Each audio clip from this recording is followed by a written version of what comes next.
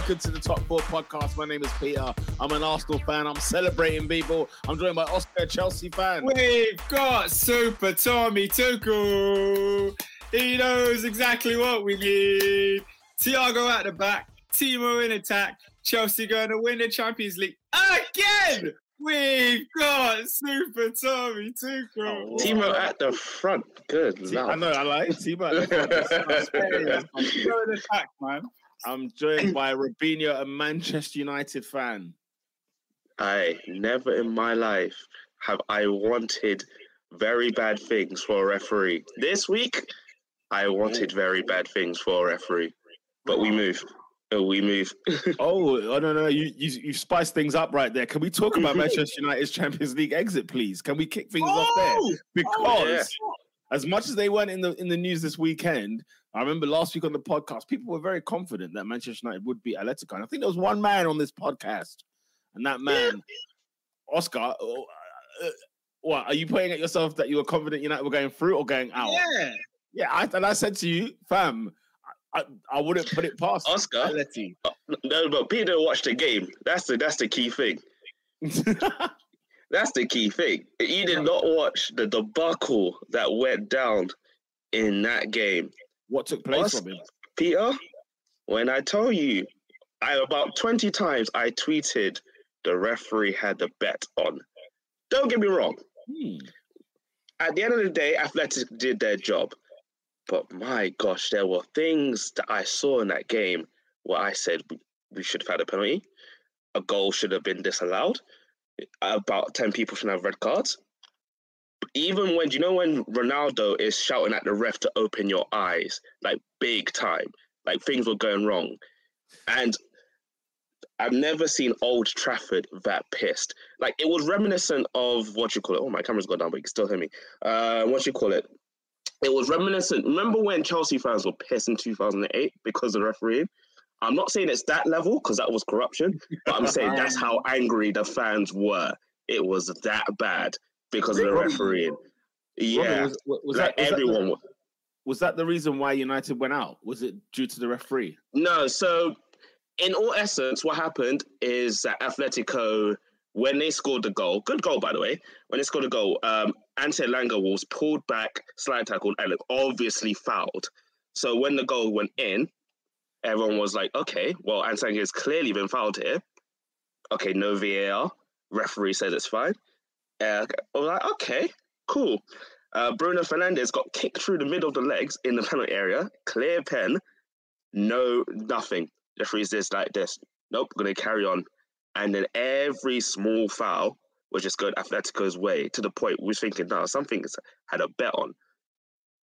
And it was just a whole game. That's the reason why when you saw the video of Simeone running down, it wasn't because all the fans are angry at Simeone. It's just because of his team benefited so much and the fans were so angry they needed to backlash at someone. And unfortunately, he was just getting the rump from it. That's why everyone was so pissed. I saw him get absolute, like when Hogan turned on WCW, like when he turned on, was it Savage? That is how it looked like. My man was getting pelters. Now, obviously, I just harken back to Simeone Beckham. That's what I just thought that was all down to. I thought, because of the history they've got there, it's Manchester United. I just thought that he shot like Usain Bolt. I was like, where's he going? He ran down the front of it. Wait, let me read out some comments, and then I want to get into my thoughts on the game. Shout out to everybody watching already. Big up C1. He says, big up the panel. Stinker, CR7, and Bruno Hernandez. Don't ruin Robin or Ernest weekend. They must be good. Oh, they must be good because they didn't play. Yeah, I feel you. Boss Like Ender says, Robin, you are arse. Don't do this. Don't do this. Big up Tencent. I'm not saying that, no, but I'll ask that question. I'm not saying Atletico didn't deserve to go through. They did, and I'm saying props. Well done to them. That they're well deserved. It was just the way, even in the group chat, I said, I don't mind going out, but not like this. Not like when there should have been something to fight for. And that's how I just felt for the last 3 days after the game. I was just like, no, somebody's paid this ref. Like, I should be seeing us going into extra time at the very least. But then fight out. Yeah. Here's where I'll agree with Robin. stats were revealed after the Manchester United Atletico game that, Peter, in the last 30 minutes of this match, so from the 60th minute to the 90th minute, the ball was in play for 11 minutes. What? 11 minutes time in the last 30. Because the constant, every time we had the ball, referee would stop. Even this, Atletico player got fouled. I can't remember who it was. No, something happened in the box. He just fell down, and the referee just stopped the game. No one was near him. That classic Spanish wit. No one was near him in a Champions League knockout stage. So, on the game last week, Boss Like Endo gave the prediction that João Felix would turn up and knock Manchester United out of the Champions League, and I was very against that notion because I thought Man United were going to win. To be honest, I was completely wrong, but I thought Man United were going to win, and I didn't think João Felix was going to be the guy that just turns up and bodies them. But in fairness, I was extremely disappointed with Manchester United's performance. Like, I felt like they limped through this game.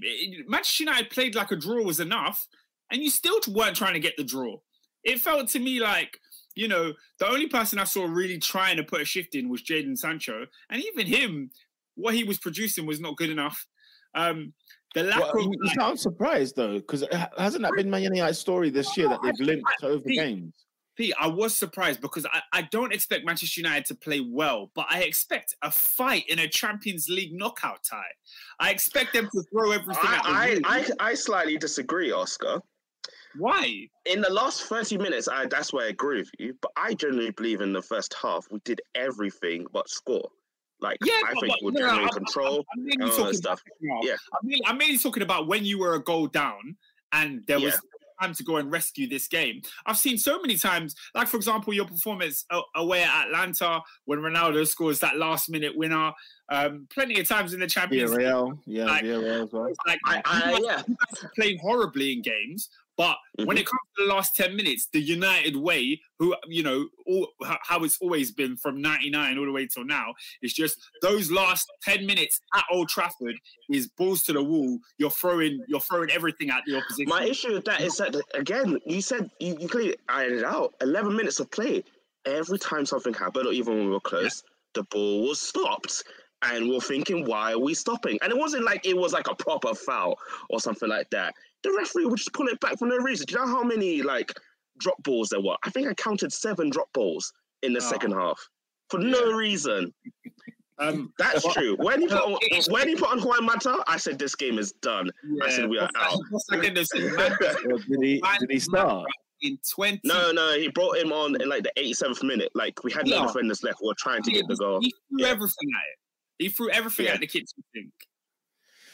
Yeah, I mean, okay. Obviously, I didn't watch the game, so I can only speak from result based, right? So this is where my opinions come from. But the idea that it was almost funny, like Man United beating Spurs was almost like the perfect recipe for Atletico, and even from the first leg.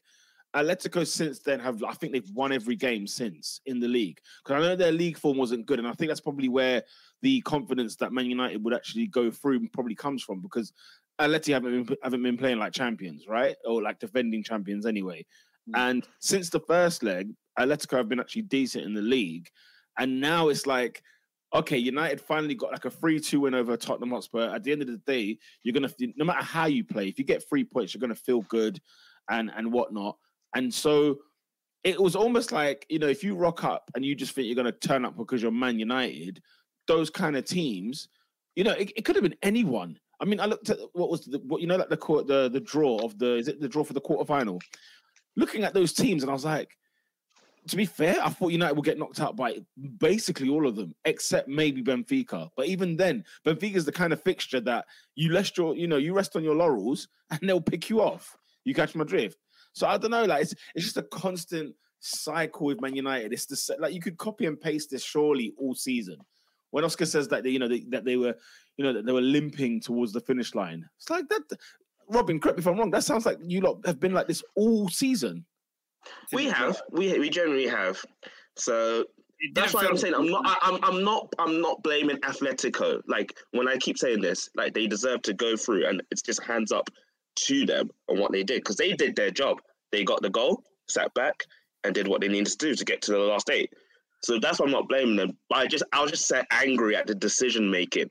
And like, you know, when football, we even had this conversation when football should be fair, or how close football can be to fairness. That day, I said, "Nah, this is unfair. The way we're going out, this is unfair." And Oscar, now Oscar, watching the game, AD watching the game, we're talking Atletico, Man United versus Atletico Madrid. Do you agree with Robin there? Was there quite a bit of unfairness towards Man United in that game? Do you feel like Atleti, you know, there was a bit of luck given to them thrown their way in order for them to go through to knockout? I can't lie. I'm surprised that Robin came with that angle, to be honest. I saw there was a lot of diving and a lot of time wasting. I can agree with that, but I wouldn't say it was unfair. I think over the 2 legs, Atleti were a better team. They should have beaten you away from home. Yeah, they should have won that game away from home. Man United clawed their way back in, and in this game, I think the thing that shocks me the most is that Manchester United did not score at home. Like, Manchester United did not do enough to go through in this tie. They really didn't. So, yeah, that's what seems to be the problem with goal scoring. Why can't Man United score goals? Because they create chances, don't they? Am I off? No, we create chances for days. We create chances for days. So what's the problem then? You've got finishers. Why don't they finish? Peter, if we had enough time on this podcast, we could go in all day. But honestly, Robin has been saying that every week. He's been saying that every single week, that these guys create chances, and that's why he's not. But we do not put the ball in the net. I need a sermon on it. Put the ball in the net. So, and now I saw today I saw today's stories going around Man United again, whereby 4 people are on the short list, and ironically, the top 2 on the short list are the ones that they should. I mean, I saw. Correct me if I'm wrong. I saw Ten Hag, I saw Pochettino, I saw Lopetegui, and then I saw Luis Enrique. And yet the favorite happens to be not Luis Enrique, but your Pochettinos and Ten Hags of this world. It's not Poch. It's from everything I've seen and from my understanding, it's probably going to be Erik Ten Hag next season. I don't believe you. We'll see, though. We'll see. But and again, everyone's timeline is different. Like, so from my timeline, everyone's saying Erik Ten Hag, and I prefer him over Poch. Hey, another defeat for PSG, man. It's looking more and more like but here's the thing though about PSG. I don't know what they're going to do. What, the Champions League? You mean? They lost on the weekend to Monaco. They got that was hilarious. I was going to bring up in early showers. But yeah, that was hilarious. Holy, what? But yeah. Score? 3-0. 3-0, bro. They got slapped. 3-0. So the PSG man, they said we don't want Messi playing anymore. Messi didn't play. They got slapped 3-0. Before we leave this game or hear Adrian's thoughts, I do want to read some more comments on the game. Yeah, Lolo's saying United didn't deserve to win, and I agree with her. I genuinely agree with her. I'm not saying that they deserve to lose. I just said I deserve more of a fighting chance to actually get back in the game, and that's how I felt. I'm not saying Atletico didn't deserve to win. They 100% did. I expected more from United. What I saw from Atletico, I think somebody mentioned it in the comments earlier. Tenzin, he says, Robin, Atletico always play like this. Man United should know better. I did expect... And I'm not disagreeing. Going a goal down to Simeone away at home. It's long. It's very long. Atleti did what Atleti did, and I feel like the time wasted. I've said this already. Atletico did what they did, and you can't blame them on that. My argument is not against Atleti. It's not against Atleti at all. Were they very defensive after the goal, Atletico? Were they? Oh yeah. So 11 at the back. 11 at the... They sat back and they looked to counter, but they never really did counter. It was all Man United just having the ball and not doing enough with it, I think. So why is it Diego Simeone on this short list? He's not. I don't think it's. I don't think he's on the short list because how many times has he won the league? I think like twice in like 8 years, and I think because he plays the exact same way. Imagine he plays the exact same way and all that stuff. I don't think it'll just work exactly. But United need something different. What you've done for the last 8 years has been a farce. You need to start again. So, I agree with you. That's why I'm saying I believe it's Erik ten Hag, and I think, and I was telling this Ernest when I was in London. I said I think next United team is going to be a very stupid young team. I think that's what's just going to happen, and it's going to be a while before we can even challenge again. But I'm interested to see what's next, because the people that need to leave in the summer, it's going to be high. I've accepted that it needs another reset. Yes, for the 5th time we've said this already, but it is another reset coming, and I just want to see what happens. I'm not looking for champions next year. I'm not looking for contention. I just want to see what happens, and then we go from there and start again, because that's what we can do. That's the only thing we can do. We've hit rock bottom, and then go again. Tough moment for United, man. It's a very tough moment. There's a couple of comments about a certain player's performance in the game. Taha says, give my boy Felix his flowers. Bostakenda says, Oscar, you didn't say Felix would have an impact on the game. Hang your head in shame. He also says, Oscar, answer for your Ras Clark crimes. Apologise to me and Peter about João Felix. Tell them, listen. I don't think he did amazing in the second half, though. That's my opinion. Here's what I say. What did João Felix do in the entire game? Oscar, did João Felix not set up the goal for? By the way, is that what we're doing now? Set up the goal. Well, you can't say he didn't have an impact. That's what was made. Well, come on, man. João Felix made Manchester United out of this competition. Listen, he scored the goal, didn't he, at Letty? He set up the goal at Old Trafford. Here's the thing. He set up the goal. He had a part to play in the goal, for goodness sake. Okay, what was he? A little flick. And then the ball was crossed in, and we had a header. Oscar, listen, João Felix is a monster. Okay, whether you want to agree with it or not. That's what the man them are saying. Taha and Boslak have both said, "Give man his flowers." Yeah. Look, I'll give him his flowers for a fantastic header in the first leg. But you lot told me João Felix is going to knock Manchester United out, and I said, "Look, Oscar, he was decisive though. Goal and was decisive. Goal and a pre-assist. Goal and what? Pre-assist. And a pre-assist. I saw the flick. I saw his little flick. I saw him great baller. I need to see a bit more in the Champions League. If he knocks out City, I'll give him his credit, yeah? How about that? This is the thing, like, I'm not even here going to wait for you lot to apologise for him, because he will speak for himself. Like, João Felix's football will come over the years. We're going to look at this guy and be like, yeah, someone in the Premier League is buying that kid. Oh, look at this guy. Look at Taha. Oh, without Felix, it's 1-0 United on aggregate. No, it's not. Is it not, though? Because he scored in the first leg. I mean, United win 1-0, don't they? Boslak Endo says, João was influential. He was at the heart of everything good that Atleti did. He was working hard defensively and holding out the ball. I thought Lodi was really, really good. I heard Griezmann was like one of the man of the matches for Atleti. Well, I heard. Right. Wait, Lola says Oscar's doing the most to discredit Felix. He did what attackers do under that anti-football don. Thank you. Look at the system he's in. Oscar's that's a phenomenal point.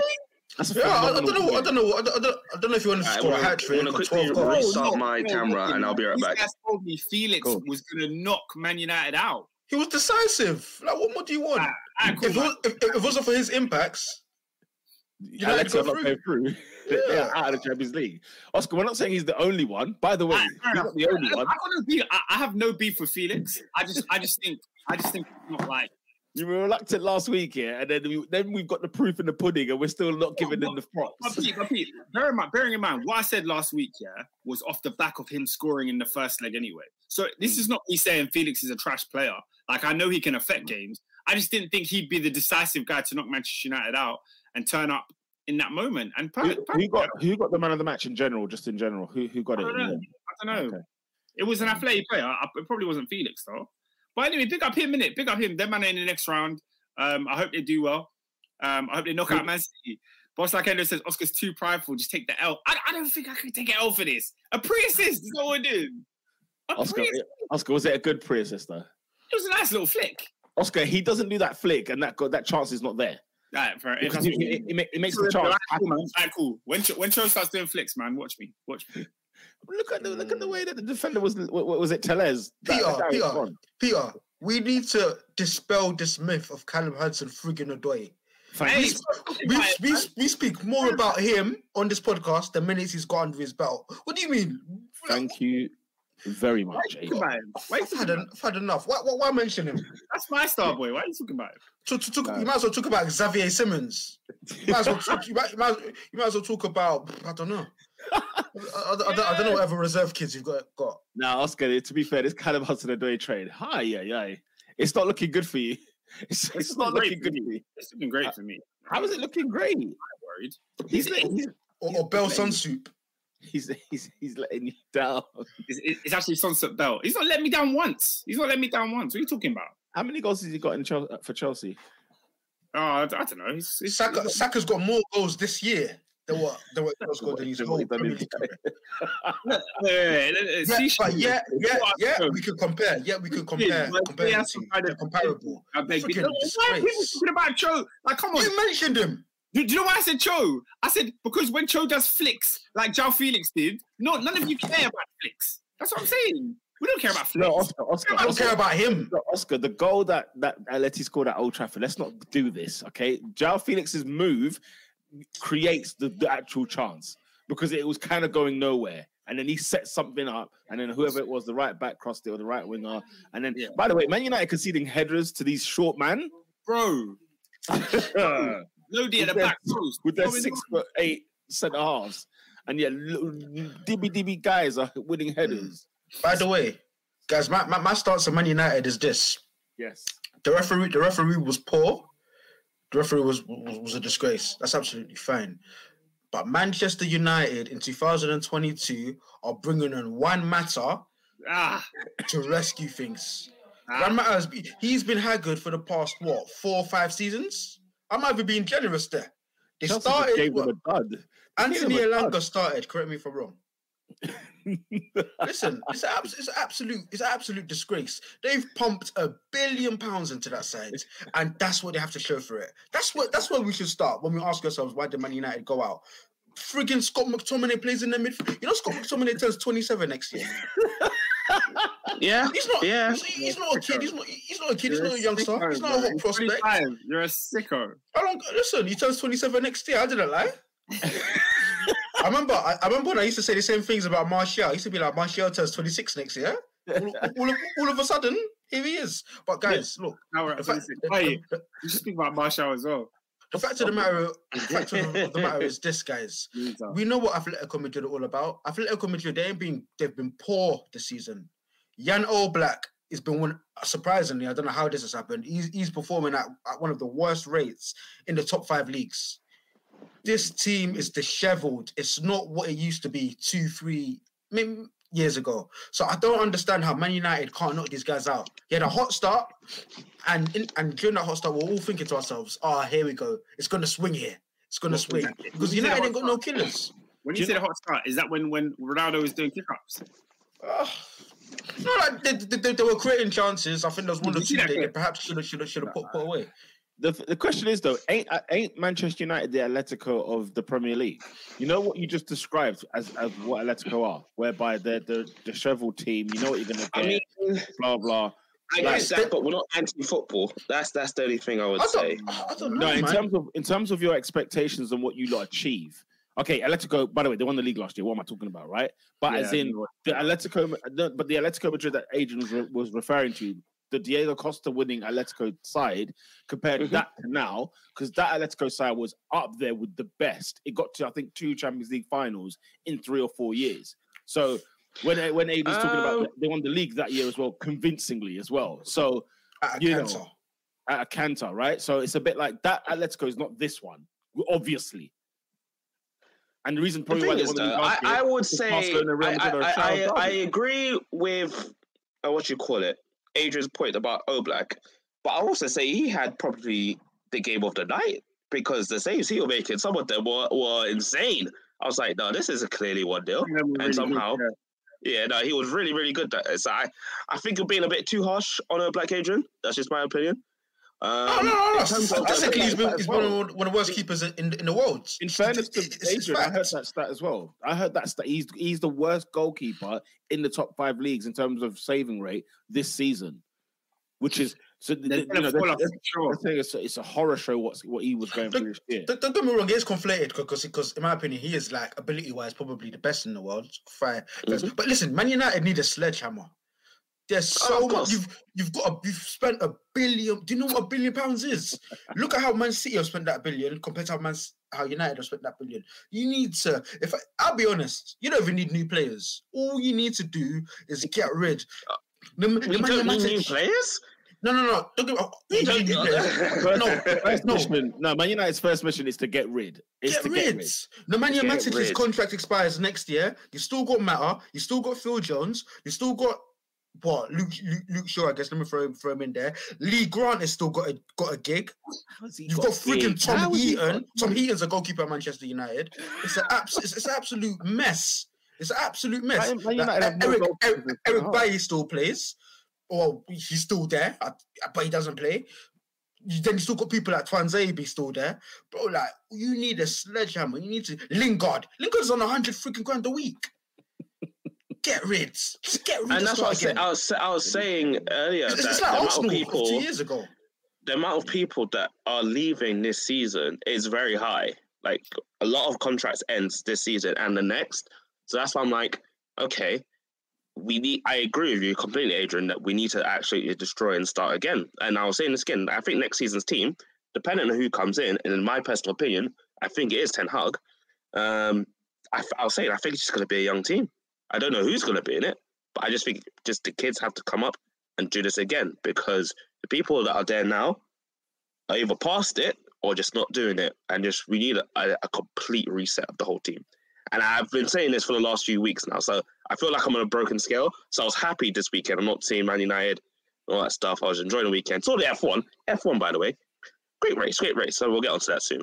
But who was at the F1? Yeah, what Man United player was at the F1?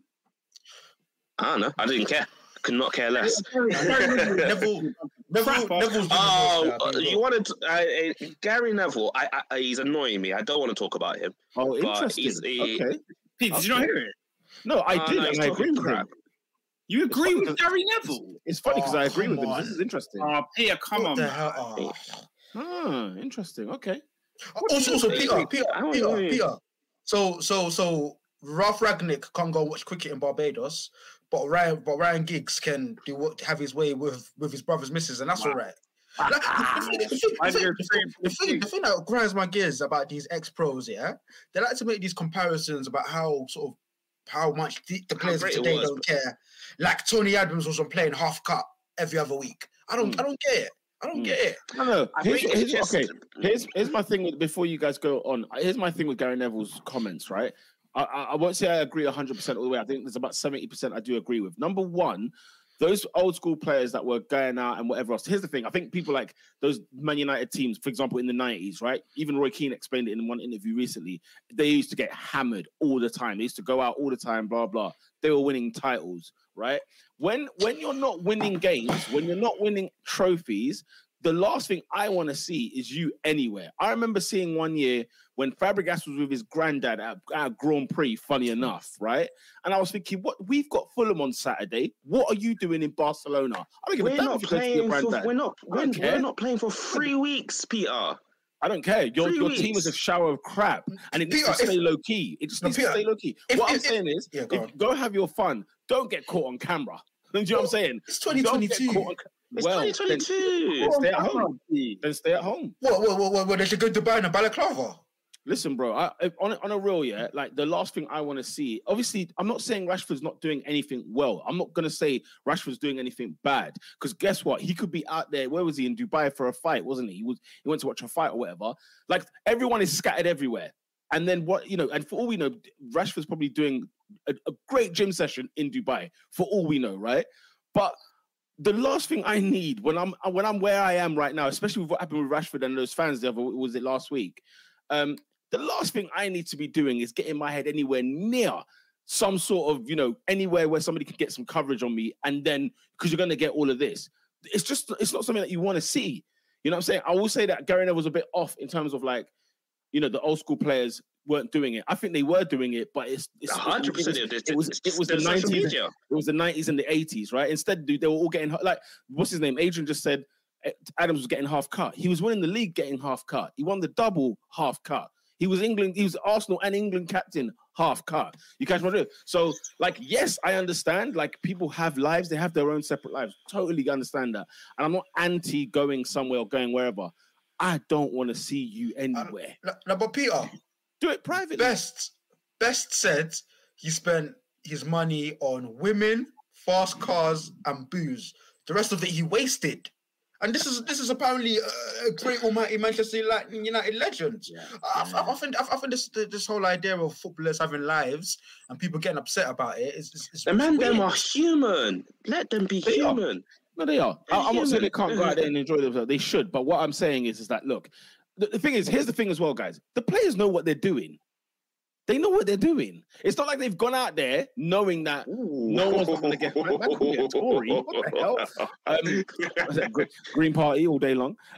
What's it called? Yeah, no, like you know, these players know that if when they get caught on camera doing this or whatever, or just going out just to support my guy in this fight or whatever, after the performance I put in the midweek.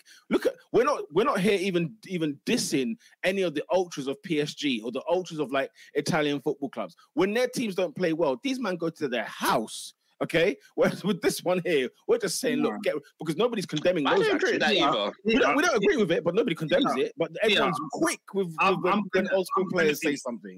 I'm going to be brutally honest, yeah. This is complete garbage. It's complete nonsensical hogwash. Yeah, of course, that's your opinion. Yeah, that's your opinion. I think it's garbage. I think it's garbage. Yeah, that's your opinion. I'm giving my opinion. No, I'm saying like, how on earth can you like control or tell players where they should be or where they shouldn't be after a performance based on the performance? Like, that's ridiculous. Since when are you at a work establishment and you're doing poor at work and that means you can't go to the football after work or you can't go to the boxing or you can't go to the Formula One? These players are contracted to train and to play for Manchester United. If they have a bad day, like most football players do, they're not going to cancel their plans and stay at home and hide away. He said, but you can't get upset then when people have a problem with it. That's what my point is. My point isn't that you can't go out and do stuff and that you should be on a leash. Hey, you don't want to be caught on camera doing anything. I'm saying when people have a go at you, what is this thing of like, oh, why are you having a go at me for? Because I've gone to see the boxing. Because do you know why? Because you should be in the England squad, by the way, with the Ramsdales and Ben Whites of this world, and not in Dubai. Because the only reason why you're able to be in Dubai is because you didn't make the squad, because your performances haven't been good enough. So we can talk about that squad. We can talk about that squad, and that's a whole different story. No, but Peter, that's a good point. People that were selected. But you catch my drift, though. But Peter, the point is, the rebuttal was this. This is the same Marcus Rashford who can't fly to Dubai. He was playing football for Manchester United with a broken back, who played with a bone that was floating in his foot, who then went to a Euros tournament. He's been devoid of form, devoid of confidence. He's clearly been poor. He clearly needs a rest and a break. Why can't he have a rest and a break? Why can't he? I didn't say he can't, bro. I didn't say he can't. No. Why should it be a problem? Why should it be to the ire of Gary Neville? Because Gary Neville was a footballer himself. He knows what could and couldn't run when it was his turn, when he was the player. And maybe he's envious of the likes of Rashford, because you wouldn't find him anywhere across the country. You might find him down the local boozer in Manchester. That would probably the max that would happen. What's the difference? Well, the difference is that he was winning. Like I said to you, if you're winning and you're going around doing whatever, no one gives a damn because you're winning. Okay. Like Eric Cantona, if you think about it, as a human being, there are very questionable things about him, but nobody cared. Why? Because he was an unbelievable footballer. And so, if you know the Grealishes and Kyle Walkers of this world, they get lambasted when they've like done a punch up at a club, right? Not just going to a club, but they've got into some trouble. But at the end of the day, guess what? That stuff gets squashed very quickly. The difference between Man United's treatment and, say, City's treatment, one of them is winning a lot. The other one isn't winning anything.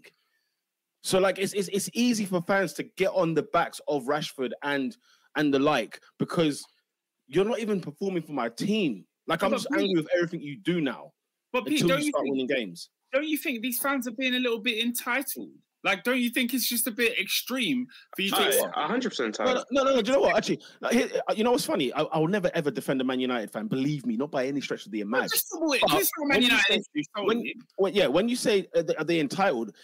I'm giving Man United because it's a perspective conversation here. Because when you're a Man United fan who've paid your money and you've watched your club spend what Adrian has mentioned, £1 billion or whatever, and you look at what Man United have provided as a product and a service to its customers, in quotation marks, they have every right to be absolutely livid because the way that football club is being run, no Manchester United fan should be sitting here taking that in. And every Man United fan has every right to be angry and annoyed by that. So when you said, if you ask me the question, are they coming across entitled? Oh my God, are you sure you want to go down that road? Because Man United fans have done everything they can for that football club. And what they're getting as a return, I'm talking about football fans as a whole, by the way. But on Man United, that's not the fan base you want to go against when it comes to that kind of thing. Well, you're talking about something that, like, I have no issue with Man United fans being annoyed at their players' performance on the football pitch. That's fine. However, using that performance to say, I better not see you at the Formula One on the weekend is complete. It's insane. It's insane. The question being... If I'm not contracted to be at training or to be at a game, then I can do whatever the hell I like with my free time.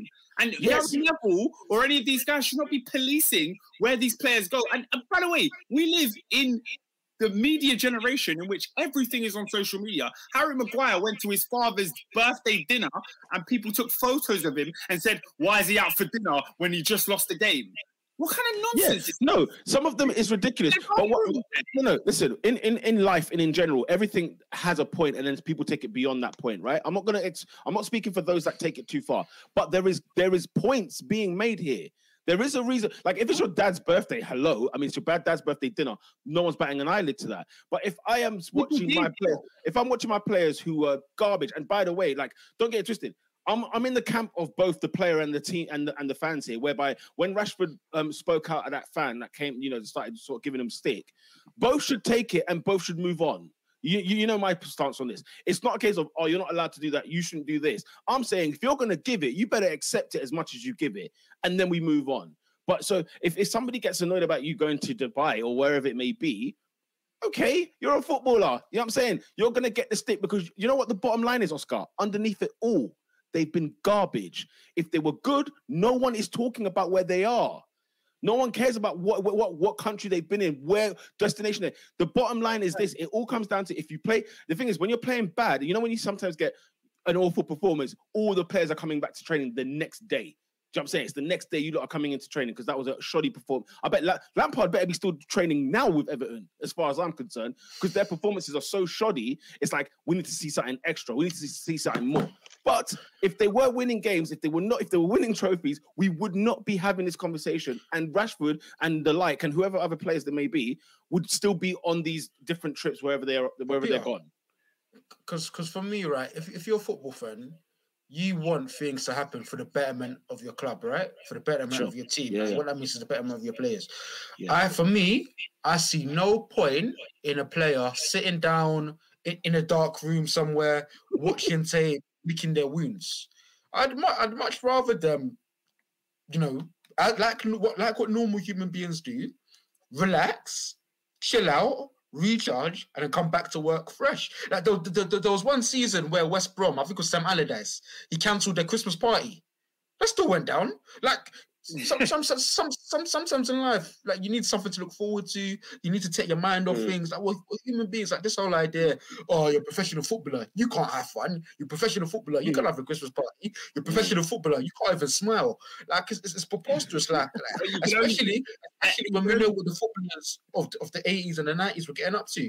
Noughties. That was one of the things that annoyed me the most. He was talking about, I remember a time when, and it's like, yeah, but like back in your day, it was a completely different era. Like, it's not the same thing. And some of those things weren't healthy. Some of the things that were going on back in the day weren't healthy practices.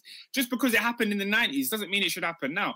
Lola says, this whole stuff where you can only have a life when you win it was a bag of nonsense. And to be honest, I agree. C1 saying Peter backing Netherlands characters. See, that's the problem with this comment. The problem with that comment is that's how people see things. Somebody has an opinion and it's about this versus that. No. We're talking about a specific situation here whereby a lot of people will go against the decision making because so and so said it. And it's like, well, look, Gary Neville said a lot of stuff that was a bit fluffy. That's why I said I agree with like 70% of it. Like you said about the 90s. Them men were on the lash, but they were winning and there was no social media. Those are two separate things. So it's not a case of if I say not everyone was winning though. Only one won the season. But the three teams that were culpable of this, Liverpool, Man United, and Arsenal, all three of those teams. Liverpool didn't win the league for 30 years. So in the 80s, it was rife with Liverpool. The Spice Boys didn't win nothing. It's not just. All they had was a white suit to show for it. Listen, in the 80s, what's it called? In the 80s, Liverpool were rife in this. They were known for doing this as well. The community of street drinkers was one of your nicknames. So it was a football thing, though. It was a football thing. I know that. No, I know that. But when you hear about, what did I say? I said, look, if an Aston Villa fan sees the Villa lot going out on the lash in the 70s, in the what's it called, in the noughties, in the 90s, and they're not winning anything. You can't get mad if the fans are pissed at you doing that. No, but if you're saying that they're going out on the lash and getting drunk and it's affecting their performance in games, I understand what you're talking about. But these guys are going to the Formula One to sit down and watch boxing, bro. They're not flipping. Oscar, this is a waste of a debate. Oscar, say that again. What are you even talking about? What? Like I said, if the fans have their opinions. If they're going to be upset with Marcus Rashford because he's been talking about stinking, he's been awful all season, and they're annoyed that he's at wherever venue he's at, I ain't got a problem with that. Because if he starts winning games, no one gives a damn where he is, and he won't have a problem with those fans either. You catch my drift? Oh, the United fans are the greatest fans in the world. That's what it will be. So it's all relative. It's all perspective based. Everybody's feeling, nobody's feeling permanent feelings about this situation. That's why it's a nonsense. Because next week or next year, when they're winning, then it's like brilliant. I'm going to share my screen, but it's not letting me share my screen, so I just have to put the comments on it. This is what Gary Neville said verbatim. He said, "I remember a time when United players, managers, executives wouldn't be seen in their local Italian after a draw at home, let alone getting knocked out of Europe. This last week we've seen a global. Sorry, it's cut out. This last week we've seen a global tour of F1 concerts, cricket, and UFC events. This lot are tone deaf." Oscar, let me ask you a question. What is your problem with this comment? What is everybody's problem? Why do people get so hyped about this comment? A player who used to play for Man United, who lived that. So he's saying something that he lived and said that, you know what, you would never be seen in the local, never mind around the world. Why do people get so upset with his comment? That doesn't make sense to me. Because the last point of his comment, he says, these lot are tone deaf. Yes, they're tone deaf over their lives after a loss. His opinion. I totally understand him because he's an ex-player. This is a guy who's coming from the point of I used to play the game, and this is what was happening in my day when I played for Manchester United. And I'm seeing the same Manchester United doing other things. People just get, do you know what, Oscar? I've learned something. People get upset and irate and just want to rant about anything. Exactly. All the time. That's all they want to do.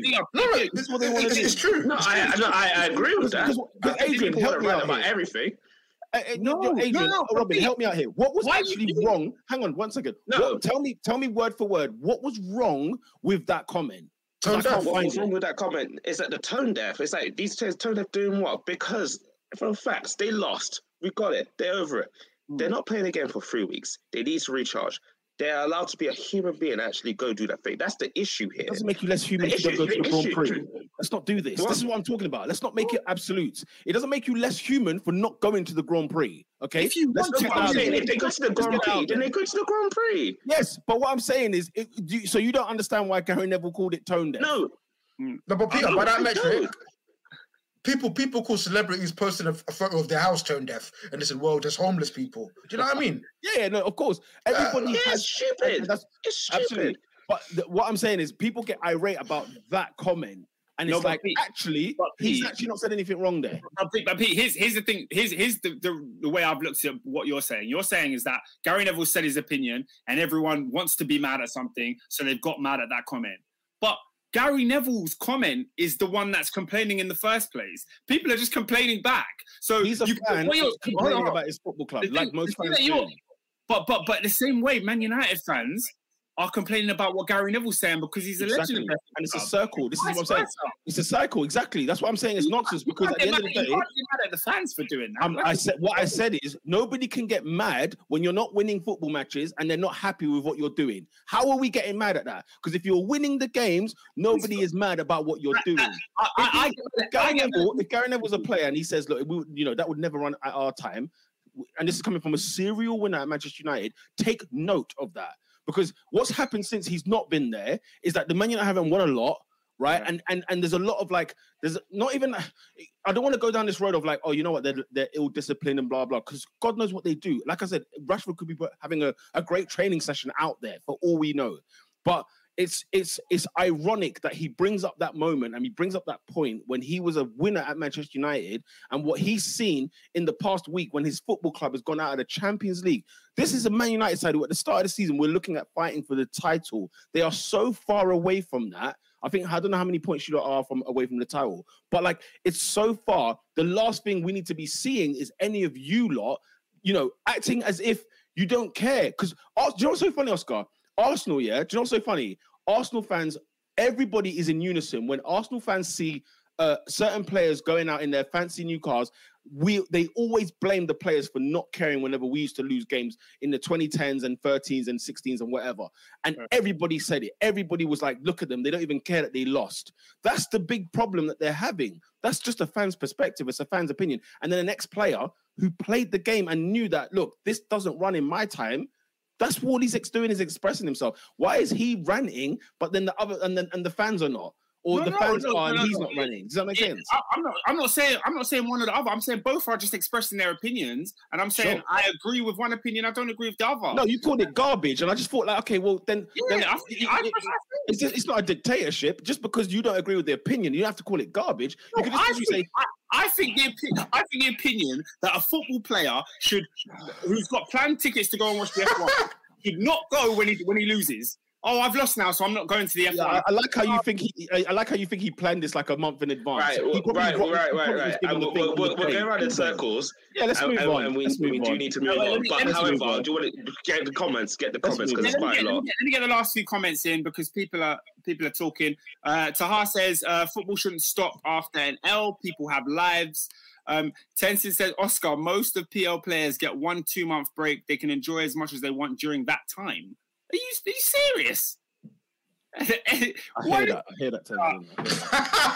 What break have they had? These guys just come back from a Euros and then a tournament. And come on, man, break. Lola says Neville got exposed. They didn't get seen in the local, but they were still moving mad. The difference is social media wasn't a thing. Gary had no points made. Boss says, I agree, footballers get too much leeway. They're getting paid big bucks to do a job. They deserve criticism if they're not producing. However, getting onto them for going out is a bit OTT. Yeah, man, that's how I feel. Last one, I'm going to get Pros Only TV in here. Shout out Pros Only TV. I can't lie, Gary Neville lost credibility after spudding that ute in a bally when fans stormed the O2 Glazer protest. Well, did he spud it? Did he spud someone? He did, yeah. He did. Yeah, he did still. Yeah, man. We spun the block on that one for a bit too long, but it is what it is, man. Gary Neville is always going to find a way to make his name heard on this podcast. We're always complaining about him. Oh yeah. Shall we move on to the derby that happened? Yeah. Wait, Pete, where to next? The derby? What derby? London derby. Tottenham versus West Ham. What's that? Tottenham West Ham. Oh, well, all right, fair enough. Yeah, Tottenham 3-1 winners against West Ham after West Ham's triumph against Sevilla. It seems like the Sunday turnaround was a bit too much. Because I think they played 120 minutes. Is that correct? West Ham in midweek. They did. Yeah, extra time. Yeah, so it looks scenes at the London Stadium. Absolute scenes. Absolute scenes. So Spurs obviously stamping their mark. again, you know, they're not out of this. You know, we at the end of the day, they've still got a good. I say good side. They've got a good manager. Let me put it that way. And they've got 2 top quality, or 3 even now, top quality forwards as well. So they're always going to be in the mix there.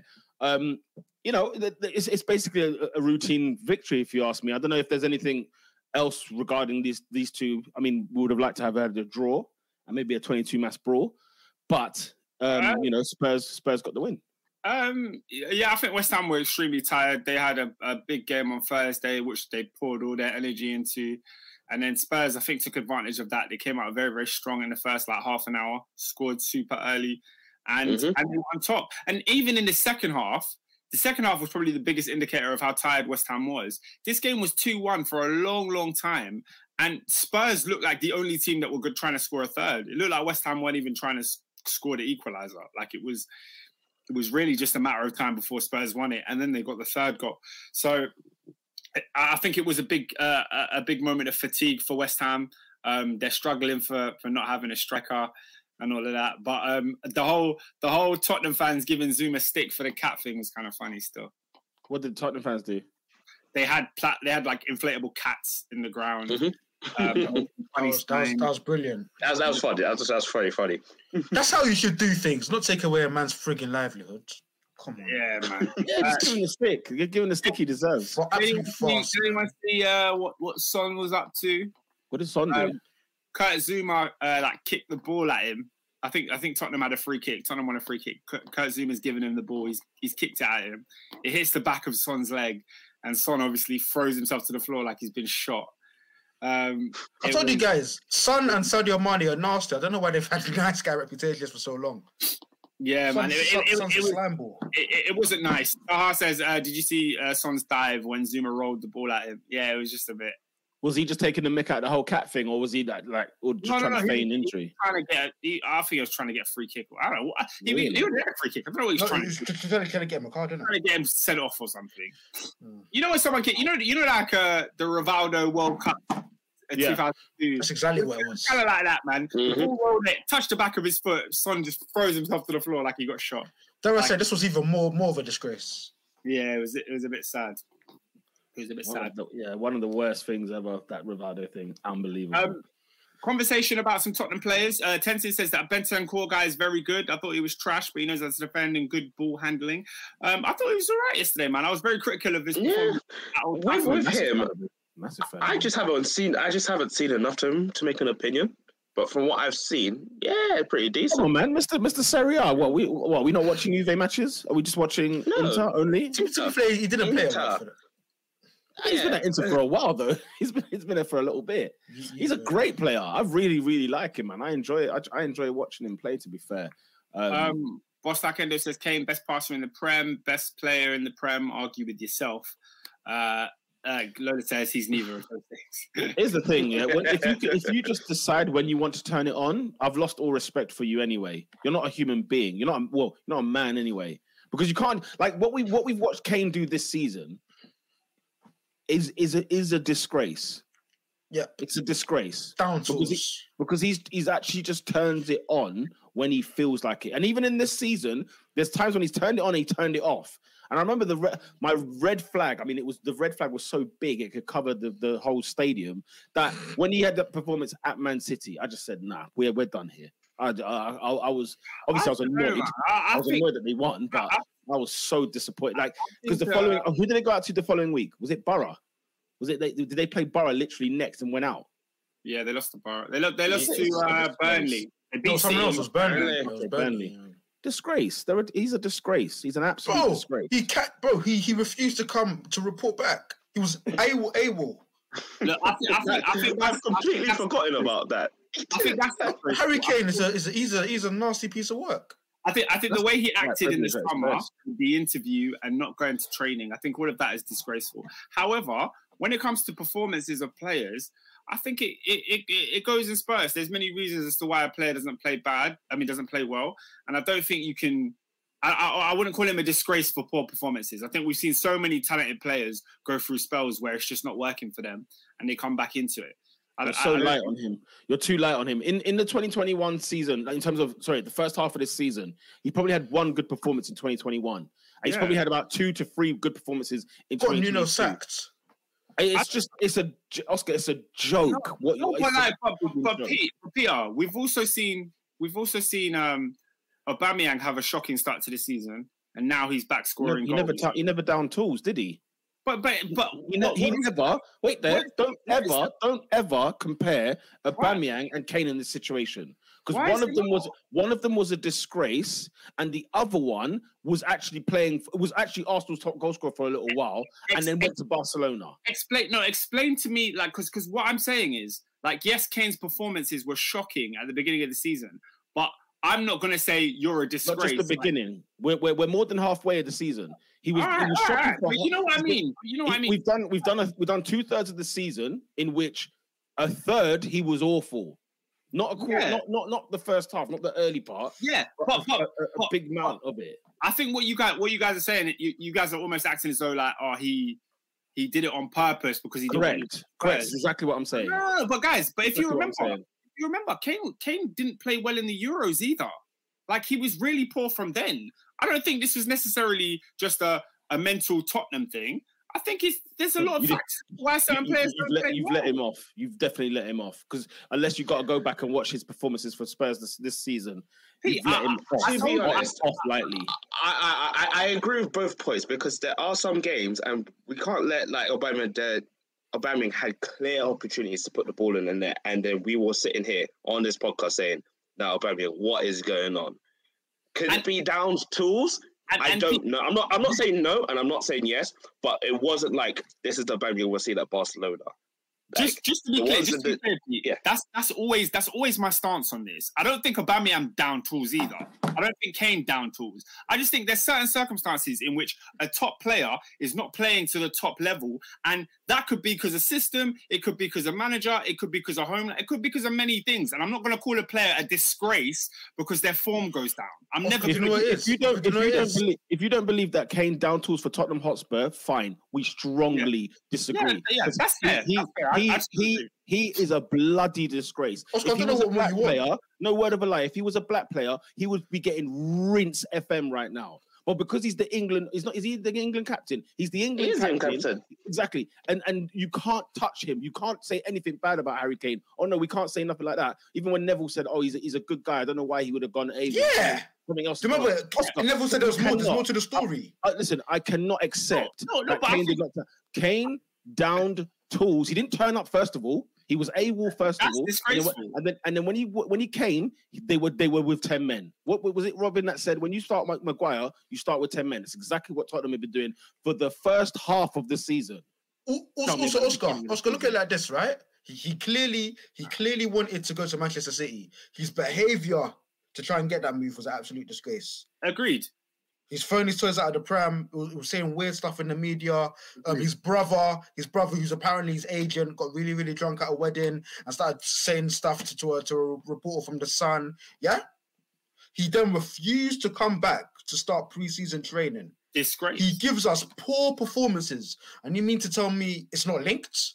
He got down tools, though. He down tools. He was so downing tools. I don't know what more. I don't know if you wanted to get William Gallas to score on goals deliberately. I genuinely don't think players go into a game and say, "You know what? I'm just not going to try today. I'm just going to get," and that's just my stance. You go through the motions. There's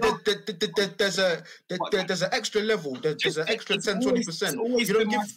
It's always been my stance. Like when I see a player like Marcus Rashford playing really well, then his form just drops off a cliff.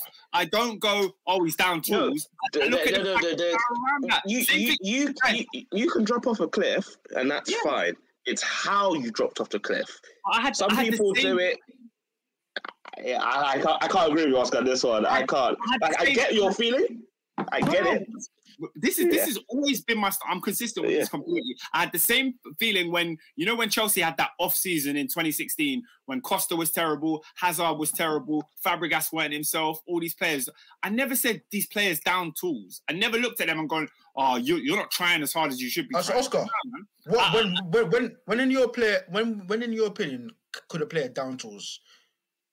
Like what would it take? Like what more I'd never go to that as a reason. I don't think players just stop trying. Okay, so do you think? So do you think from the start of the season till, let's say, Nuno got sacked, Conte come in, do you think in that period of time Harry Kane was given 120% to Tottenham Hotspur? Yes, he was doing the same thing. Okay, but then we disagree. Yeah, Oscar, you're on the island on the own. I can't lie. The same thing to me about Lukaku. And what was my excuse? I never said, oh, Lukaku's down tools. This is just how I view football. I don't think these players go into games and go, oh, I'm not trying here. I'm not going to give 100% today. You might have an off day once or twice, but I don't think you're in that mode for months. I think there's so many things. I think Antonio Conte, one of the best managers in the world, is a key factor for him coming in and figuring out how to get the best out of Harry Kane. I think we can't put that to something light. You know what I mean? But anyway, let me read some of the comments on that, and we'll see what everyone's saying, because I don't think many people agree with me. Boss Like Endo said Kane got forced to stay in a crap hole and he down tools. Once he got rejuvenated, he's unstoppable. His worst ever season. Look at the numbers. Top player. Tenton says Kane is not only a good striker, his hold up play, and he also defends, unlike Ronaldo. Bit random shot at Ronaldo there. Lola says Kane actually tried in the Euros. He was actively moving stupid this season. Let's not pretend. I don't see much difference between Harry Kane in the Euros to Harry Kane at the start of this season. I think he was poor on both accounts.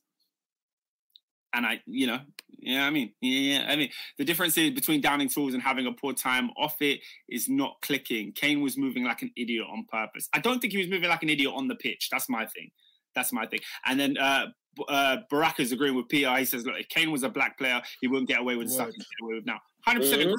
100% agree. That from that Gary Neville interview alone, if that was a black player, finished. Oscar, do you remember when Kane used to have that signature move where a player would go up for a header and he will back into them deliberately and they'll fall and land on their neck? He's a nasty piece of work, Oscar. He's done it again. But nobody spoke about that because it's Harry Kane. But I wouldn't melt. Yeah, man. I think the freaking poster boy. I think that's sickening. Did any of you guys see West Ham on Thursday night? I heard them. Yeah. Oh, guys, huge win. Guys, West Ham United knocked Sevilla out. It was St. Paddy's Day. I can't lie. I was out. That was huge. That was a huge victory. I mean, Sevilla serial winners of the Europa League, and West Ham, they lost 1-0 out there, didn't they? They lost 1-0 out there. Came home and beat them 2-0. And then they won 2-1. Hey, the way that Sevilla have turned on Martial after a few weeks, it was a madness. Is Martial down in tools, or is he just Oscar? Martial is a lazy piece of work, and what yeah, exactly. I'm trying to hold my words here. The thing is this is a player who was never good enough, and Manchester United got absolutely rinsed when they bought him from Monaco. This is a player who has never shown the effort of becoming a top quality centre forward, and everywhere he's gone, because he's gone to United, he's got the big paycheck, he's living life, he's lush, everything's nice. Now he's gone to Monaco, Sevilla. Have you been to Seville? You know what I'm saying? The sunny streets of Spain. You know what I'm saying? There's nothing, there's no hunger whatsoever. Nothing to run for. He's nothing to run for. So it's no surprise that they've turned on him. It's March. He joined in January. Do you know what's the funniest thing?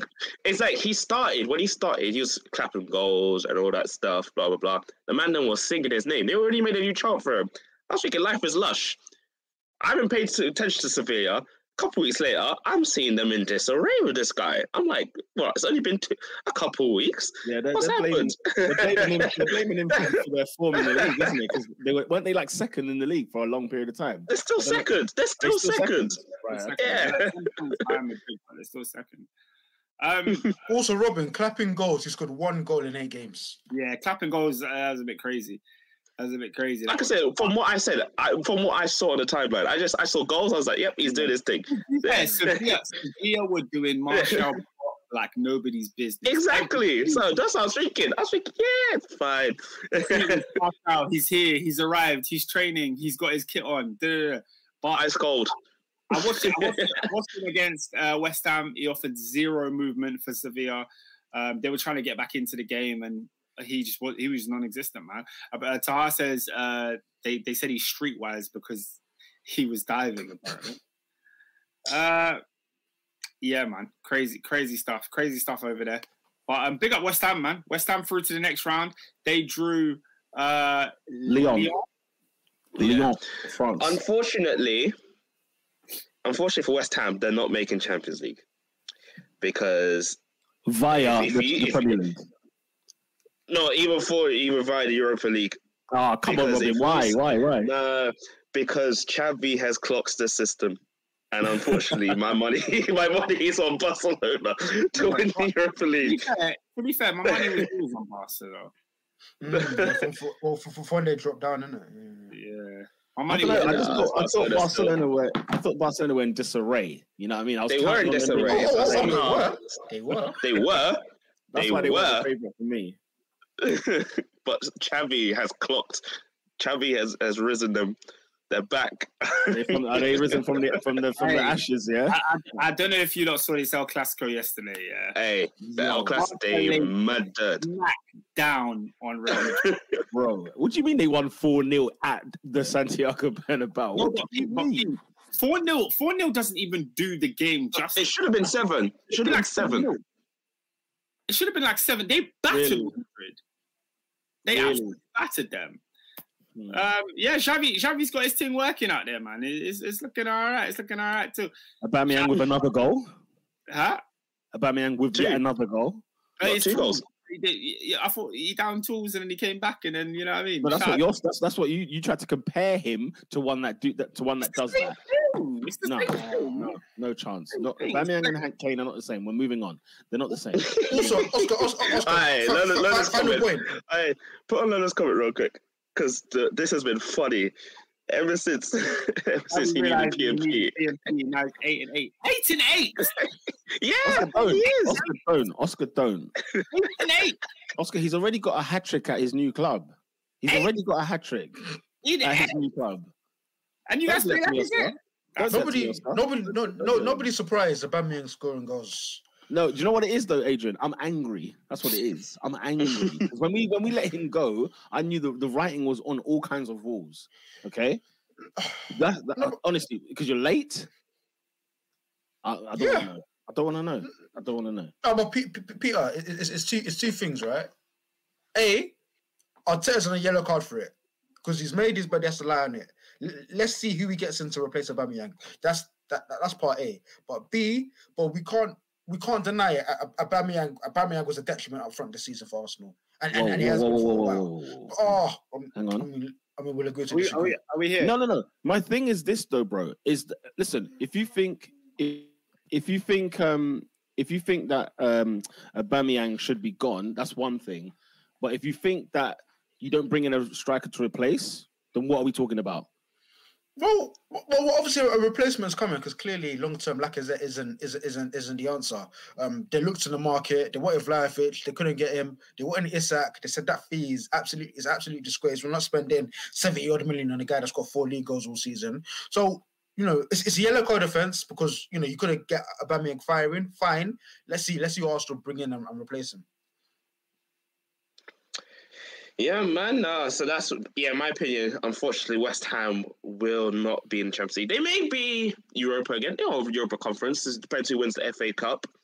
But I think we'll get onto that shortly. I'm waiting for Pete to come back. I was going to say, shall we move on to the Arsenal? Yeah, man. I think just give my 2 cents on this Aubameyang situation while we're here. Boss Lakendo says, Oba, he's my guy, serial goal scorer. Now you got like a threat. I think it all heavily hinges on whether Arsenal make that top 4 slot, man.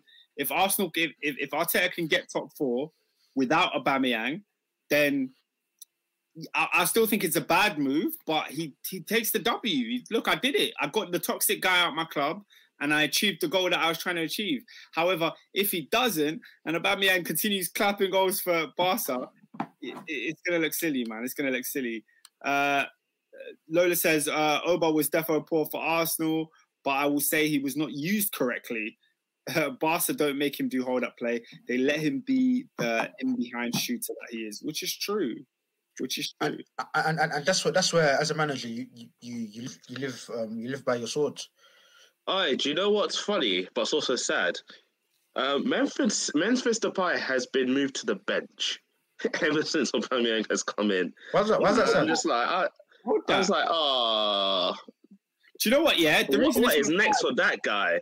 I don't think it's a what's next situation. I think it's calm. He's still gonna play games and he's still gonna enjoy being a Barcelona player. Trust me, he doesn't want to move anywhere. He would love to stay at Barcelona. How much is he on? Like 150 grand a week, maybe. But look, if Barcelona have found a way to play, they're playing with Ousmane Dembele, and they've got these tricky midfielders that are playing. Like, bro, Memphis don't fit that. If you don't fit that, you got to bide your time and wait, man. They signed Adama in the summer, and Adama's not starting games every week. So hold that, man. In and out. In and out, man. I feel like, knowing Barcelona, I feel like they'll want to get rid of him then. Because if they got Aubameyang, he's not going to play. And being Barcelona with the money that they need to recuperate, they're just going to be like, right, you're not playing, I'm going to see you off later. So that's why I'm like, I wouldn't say he's comfortable. I'll be like, if Barcelona decides to get rid, where do you go next? Because what are you offering as a player? Because you're supposed to be the guy this summer, but he's not anymore. Yeah, man. Look, the Barcelona project is tasty. I can't lie, it's tasty. I do like. It's very tasty. Do you know what I love about it as well? Yeah, I love when a person can hold their hands up and say, you know what, I was wrong about this. Because do you remember there was a time where Xavi just threw shots at Aubameyang, and he mentioned Aubameyang. He said he's something to the effect of he's not a great footballer. All he relies on is his pace. Blah blah blah blah blah. Now he's your number 9, and he's clapping for you. Yeah, man. I don't know, man. I don't know. These guys, they be saying stuff, but I think also, another guy that said stuff is Toni Kroos, and Aubameyang dunked, and he said as well. So, bro. But did you see? Before the start, they hugged. They hugged it out. Each other up, bro. They were happy to see each other. This is WWE beef, you know. Aubameyang was happy to see him because you know what time it was. It was feeding time at the zoo. Nah, bro. He came. They came on some beef from social media for us to see, to create this narrative, this storyline. And then when they saw each other, I was like, "Yo, what's good, bro? Long time." Come on, no, man. Because Aubameyang was like, "I'll do my talking on the pitch. I'll crash it on you. I'll rise it," and he did. To be fair, he did, man. He did. Crazy times. Where is Peter, man? Are we going to this Arsenal game or what? Well, Adrian, being the Arsenal fan that he is, also went to the game, so we can talk about it. I did, man. I did. Look, I think for years now, a criticism of Arsenal has been they've got a soft underbelly, they can't grind out wins, they can't do the nasty, dirty work. They go away to a formidable side in Aston Villa, they grind to a 1-0 victory. Arsenal have got about 13, 14 clean sheets this season. And what Arsenal have said is, you know what, we don't have to be excellent going forwards, but if we take our chance, you guys ain't gonna score past us. And I wanna big up as well Mikel Arteta for the fact that, well, Mikel Arteta / Arsenal's fringe players, because a large criticism of Arteta has always been he needs everything to be perfect, 1 or 2 injuries and it all crumbles, all comes falling down. But this season we've seen Bernd Leno, who was thrown to the side for Aaron Ramsdale, a keeper that got relegated twice. He didn't cry, he didn't complain, he didn't moan. He just sat on the bench and come in when he's needed. Do you know what's bad? Like, he had a decent game. And he made a really, really good save at the end. But there was little moments in the game where it was like, this is why you don't start.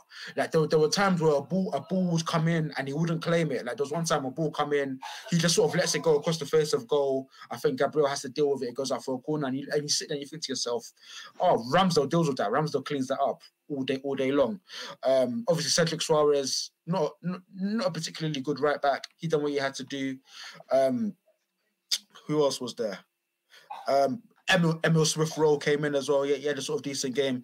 And let's call a spade a spade. Thomas Partey, since he done that uber critical interview where he said he gives himself a 4 out of 10, guess what? He's probably been an 8, maybe even a 9. He's been absolutely brilliant. Hey, the streets are saying that because he converted to Islam, the blessings came on him. Maybe man was haram. Man was going Shoreditch and doing all sorts. But now he's refocused because like he's incredible. The way he sort of it reminds me of Fabinho. The way he just sort of nips in. He's very, very, very press resistant. He looks after that ball. It's like watching Moussa Dembele at times. Like when Partey puts his body between him and the player, you're not getting that ball. But he's also got quick feet as well. There was times where Douglas Luiz was chasing shadows at times. Yeah, man, it's looking good. Lack of threat, we could call him lack of threat. You know, he was lack of threat that game. He works hard, but he had 2 chances in that game where propping up and number 9, a killer, puts them away. He hasn't got that. And obviously, I think for Arsenal moving forward, he needs to be moved on. Same with Nicolas Pepe. Nicolas Pepe came on. He was absolutely diabolical. Was he? He was horrid. He was horrid. It was an absolute farcical performance.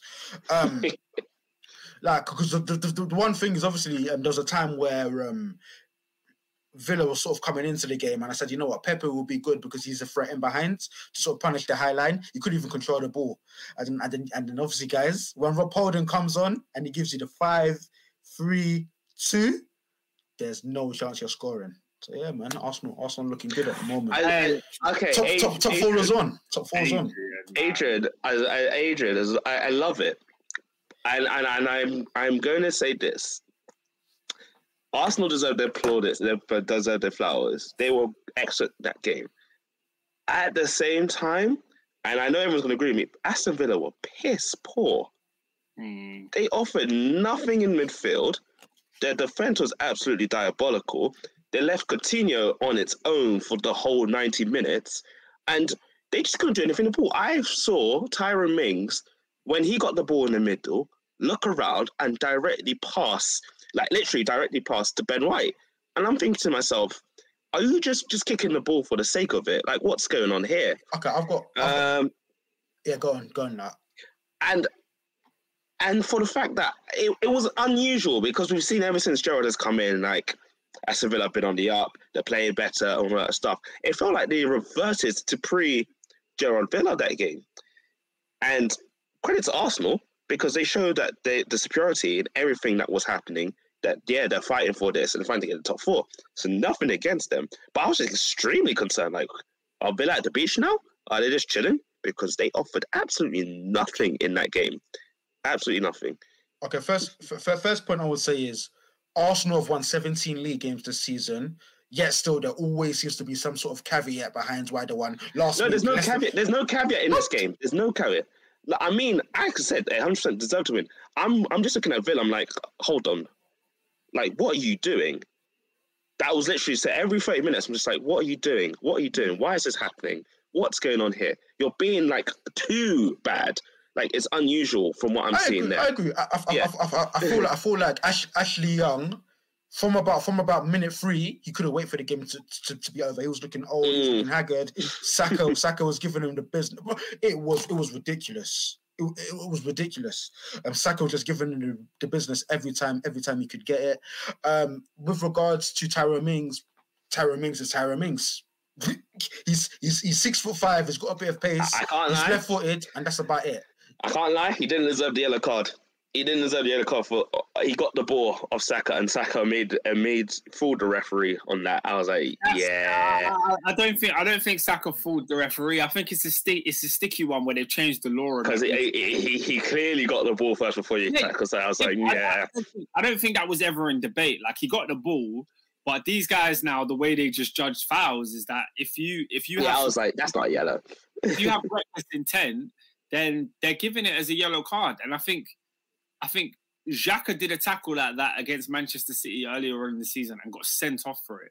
He won the ball, but because they said, he was not in control of himself, similar to exactly how Tyrone Mings was, they gave Xhaka the red card. And in this situation, they gave Mings the yellow. And I don't know if you guys watched in midweek, there was the Everton versus Newcastle game where Alan did the same thing. That was a false. He didn't win the ball in his one, so it's a slightly different scenario.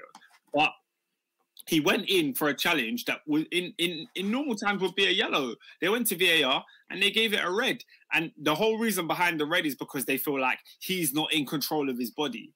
So it was an interesting one, man. I was surprised to see Ming stay on the field. I can't lie. I thought that was a red when I saw it first time. Also, Oscar, I think that point dovetails to the. No, I love Steven Gerrard. He's probably the second best player I've ever seen play for my football club. But Oscar, talk about what Steven Gerrard said. Steven Gerrard is a disgrace, right? Now, so I can't back it, unfortunately. After receiving that horror tackle from Mings, was consistently kicked about the game. They're giving him the Eden Hazard treatment, the Cristiano Ronaldo treatment, where they just put 2 defenders on him to try and stop him from creating anything, and they kick him. Essentially, they just kick him. The Jack Grealish treatment, as they call it. So at the end of the game, Saka's basically gone to his interview, and he's basically said, "Look, I told the referee these guys are going to try and kick me. So you've got to be on it. You've got to protect me. You can't allow them to just kick me every single time." Big old Stevie G now comes out after hearing this in the presser, and Steven Gerrard says, "Look, this is the English game. You've got to learn. You've got to toughen up. I had 16 operations and a hip replacement in my career playing in English football. If Saka's going to play in this league, he needs to learn what it's all about." Do you know what? Mandem. I think. Look, on the one hand, like, come on, bro. Like that's an absolute disgrace. Like you can't be saying that. Like at some point, we need to protect our best players because we can't have people smashing in, careening into them, and and putting them in danger. That's the one point. The second point, however, is if Steven Gerrard is Saka's manager and he's telling him that, you understand it, in the sense that Bukayo Saka, he's had a meteoric rise where teams genuinely are afraid of him, where teams are genuinely going to double up. Yeah, Pep doubling up in him earlier this season. Teams are going to double up on him. And in the case of Neymar, players are going to kick you. Like, it's now, that's the norm for you. So whilst Gerrard maybe said it in a sort of backhanded way that, Saka's been a wimp or whatever, at the same time, bro, low key, this is what it's going to be for you now, and you're going to have to find a way to deal with it. And I guess Saka did deal with it because he scored on that day. But yeah, so I don't know what you guys think about it. Why is Steven Gerrard giving us his injury list here? This is nonsense. This is nonsense. Yeah. At the end of the day, there are certain players that are getting kicked left, right, and centre, and it's not sporting like. I get what you're saying. It happens in the game, but the referees have got to do more to protect these players because they just get kicked out of the game. Neymar was the perfect example that you brought up. Neymar is one of the most talented players to ever grace a football pitch. But his whole career has been kicked. And we've lost arguably, 10-20% of what he could have been because of the way his career... At least. You know what I mean? I don't think that the decline in Eden Hazard is exempt from this treatment as well. I think the kicks have led to the injuries that have hampered his career and stuff like that. So I think Steven Gerrard saying that was a bit like, I think there's a bit of bitterness from the defeat that's come out there, and he's just said something to go stick it back. Because the Villa guys were, there's another comment that I want to get onto later about how these Villa players weren't happy with losing this game. But let me read some comments first. If you saw what Ashley Young said post game, I couldn't believe it. Arsenal fan that's the worst thing. Arsenal fan getting rattled on Gerrard's statement. One toughen up. Yeah, he's basically saying toughen up. Big up Jas. He says Gerrard was right. Saka needs to toughen up. I'm surprised people are on Gerrard's side. No, do you know what it is? I think like the way it comes out is it's bitter. And it's backhanded, but I do genuinely think there's a point in it where Saka needs to start to understand that this is his reality now. People are going to kick him. Yeah, man. Lola says Gerrard has rattled his damn self. Just because your dumb self can't go gym anymore doesn't mean that man today. Steady. 16 surgeries. 16. Steady. It's disgraceful. It's disgraceful. It's disgraceful. Lola's actually furious about this, man. SW6 says, Man wants Saka to have 60 operations. What is Stevie G doing? It's true. Lola says, Arsenal have been branded with being the team that you're allowed to hack our players because we're a soft touch. That is true. They do have that reputation. Look how many players at Arsenal's careers have been halted because of this nonsense. Do you remember what Wenger called the guy that ruined Diaby's career? He called him an assassin. He said Diaby would have been a great player someday, but Sunderland's under-23 assassin took it away from him. The Sunderland guy ain't even got a Wikipedia, by the way, just some throwaway player. Ruins a fantastic career. I can't lie. Every time I think of like leg kicks and Arsenal, I always think back to Eduardo. Seeing that live was horrid. Hey, Tensis, Oscar, Steven Gerrard played hard during his time, so.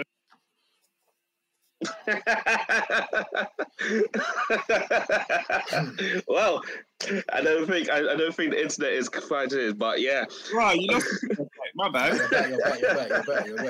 You're right. I pressed back and then it went. But yeah, no. Tensi said I don't think his statement was unfair, bro. Just because you were kicking man every single week. Wait, why is everyone laughing? Did I just drop out in a funny way? Because you literally just dipped. Just laughing. Now, man, bun Gerrard for that comment, bro. Bun Gerrard. Look, if Saka's getting kicked, the referees need to protect these players. Protect the ballers, man. Thank you for Adrian. Is he still the manager you want post Jurgen? Or is it someone specifically you're looking for? Tactically, he's never been a manager I want post Jurgen Klopp, simply because he hasn't done it anywhere near a high enough level, and ultimately, as a Liverpool fan, the fear is going back to where we were, and a big part of that is sort of getting in the right sort of manager. Emotionally, of course, it's beautiful for him to obviously finally win the league of the club. But obviously, we've seen what's happened when clubs go for emotional appointments, i.e. Ole Gunnar Solskjaer, i.e. Frank Lampard. So I think Stevie needs to cut his teeth. He needs to gain experience, and if he doesn't, to be honest, like personally, even in 2 years, I don't necessarily think he's going to be ready. I'd rather someone with a bit more experience, maybe in 6-7 years. But yeah, personally, I don't think I think he still needs a bit more work experience. Fair enough. Yeah, man. A couple more comments on the injury thing. Baraka said Stevie G wants man to have an injury list as long as him. Ridiculous. Tessie said, Oscar, we all called Keane a legend, and he always played hard and rough, so we can't have it two ways. Yeah, but like, look, the game has changed. You can't do 2-foot sliding tackles now and win the ball and get away with it. Yeah? For example, we were just talking about that Mings challenge. Mings went in and won the ball. He won the ball cleanly. It's a yellow card. Why? Because he was reckless and he caught the player afterwards. In the days of Keane and Scholes, those tackles would have been fine. They would have played on. Now you're getting a yellow card for them. So a cracking tackle. Yeah. Hey, Adrian, do you remember that Steven Gerrard comp that was flying around? And it was like, what a midfielder. And he was just been red card challenges. I kid you not, there was at least 6 red cards. It was like 6 or 7. And 4 strong yellows. 2 red card challenges, yeah? I kid you not, there was only like 2 legal tackles in that whole comp. And it was like 2 minutes, 18 seconds. It was disgraceful. It was a different time, man. It was a different time. We're not there no more. You can't just be 2-footing players and think you're going to get away with it, man. Lola says, Keane played rough and it was mad then, in my opinion. He actively went out to hurt, man. Let's not stop acting like this. That's not lie. Yeah. He did, though. He did. Guys, you know Roy Keane played in a different era. You know there was one time he was coming up in the academy for Nottingham Forest, yeah? He had a bad game. Do you know what his manager did to him? He punched him. Brian Clough banged him in his face. Brian Clough punched him. But he said... I don't know if you lot are deep in what Adrian just said. Brian Clough punched him. Banked him in the face. He had a poor performance. A bang to the face. This is the Roy Keane that you're talking about. This is the Roy Keane that played next to Gary Neville, who's telling players don't go to the F1. His moral compass is farcical. He ended Haaland's dad's career. Nah, man. I can't. This is why these 90s guys, yeah, I respect them. They won in their era. But when they're talking about their era, I'm not taking everything like it's gospel and we should be living by it now. No. The stuff that man were up to was nonsensical, bro. It's like in the old school days. If your child fell down a well on the Sabbath, you can't rescue them because you're exerting too much work. Like just because it made sense then, don't mean it makes sense now, my bro. Man. And you see players like Cristiano Ronaldo, like Thiago Silva, like all of these guys who are now playing into their late ages, like 37, 30, 36, and people are like, how can they play for so long? Because they actually looked after their bodies, because they actually decided they were going to be athletes. Do you know what I mean? Like, it's a different game. The players are going to last longer. Now, we're going to have these players for a longer period of time. Ronaldo was older than Wayne Rooney. Take a still picture of the both of them and look and that tells you everything you need to know. One of them was in the pub getting lashed after wins, and the other one was drinking water. So, it is what it is. As I like to say. It is what it is. Do we have anything more on this Arsenal game? Obviously, Arsenal edging ever closer to that top 4 spot. They're looking good. What are you, man, thinking? Are they going to get it? It's not over yet, but they're in a good position. That's just it, really. Do you know what? I think there's slight fear of mass. I think Arsenal have got to face a few big hitters. And I think they've done the good part of they've beat the teams that they're better than, but at some point, you know, when they're playing the likes of your Chelseas, your Spurs, so they got to play Chelsea, they got to play Spurs and us, and that could easily bring them back in. If that makes sense. Those are 3 huge games. I'll be real though. I could see them beating us. I can't lie. I could see them beating Chelsea. I don't. And the Spurs is a toss-up. It just depends who wakes up. Yeah, it's a toss-up, yeah.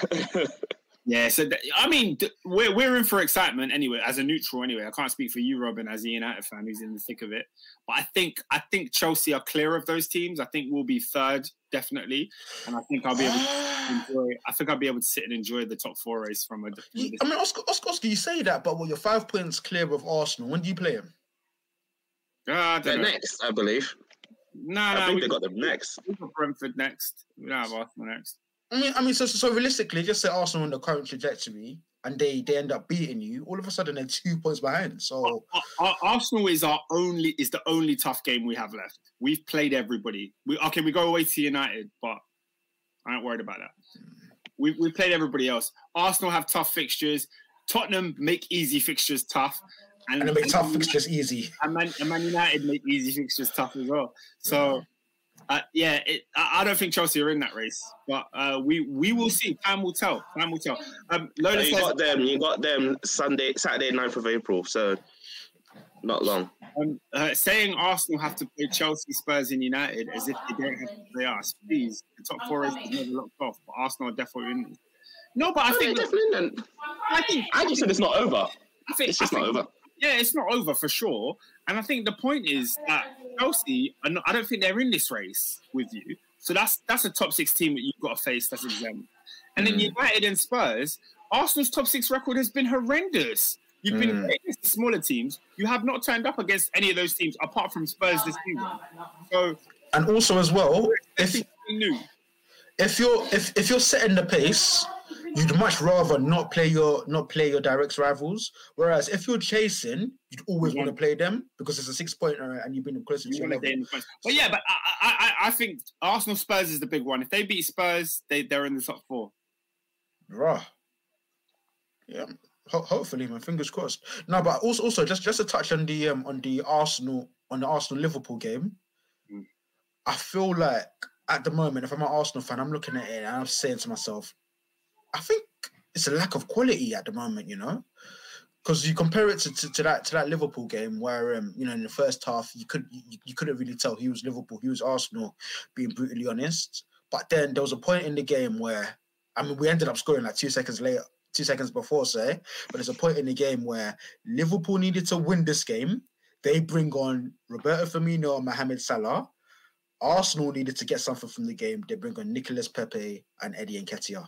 So, yeah, Nketiah. Oh, can't wait to get to any shows because we need to talk about him. Yeah, man. But I think also, so to say, I think Lola made a point about all Arsenal need all Arsenal lack. Sorry, is a potent striker, and like as that ain't the business.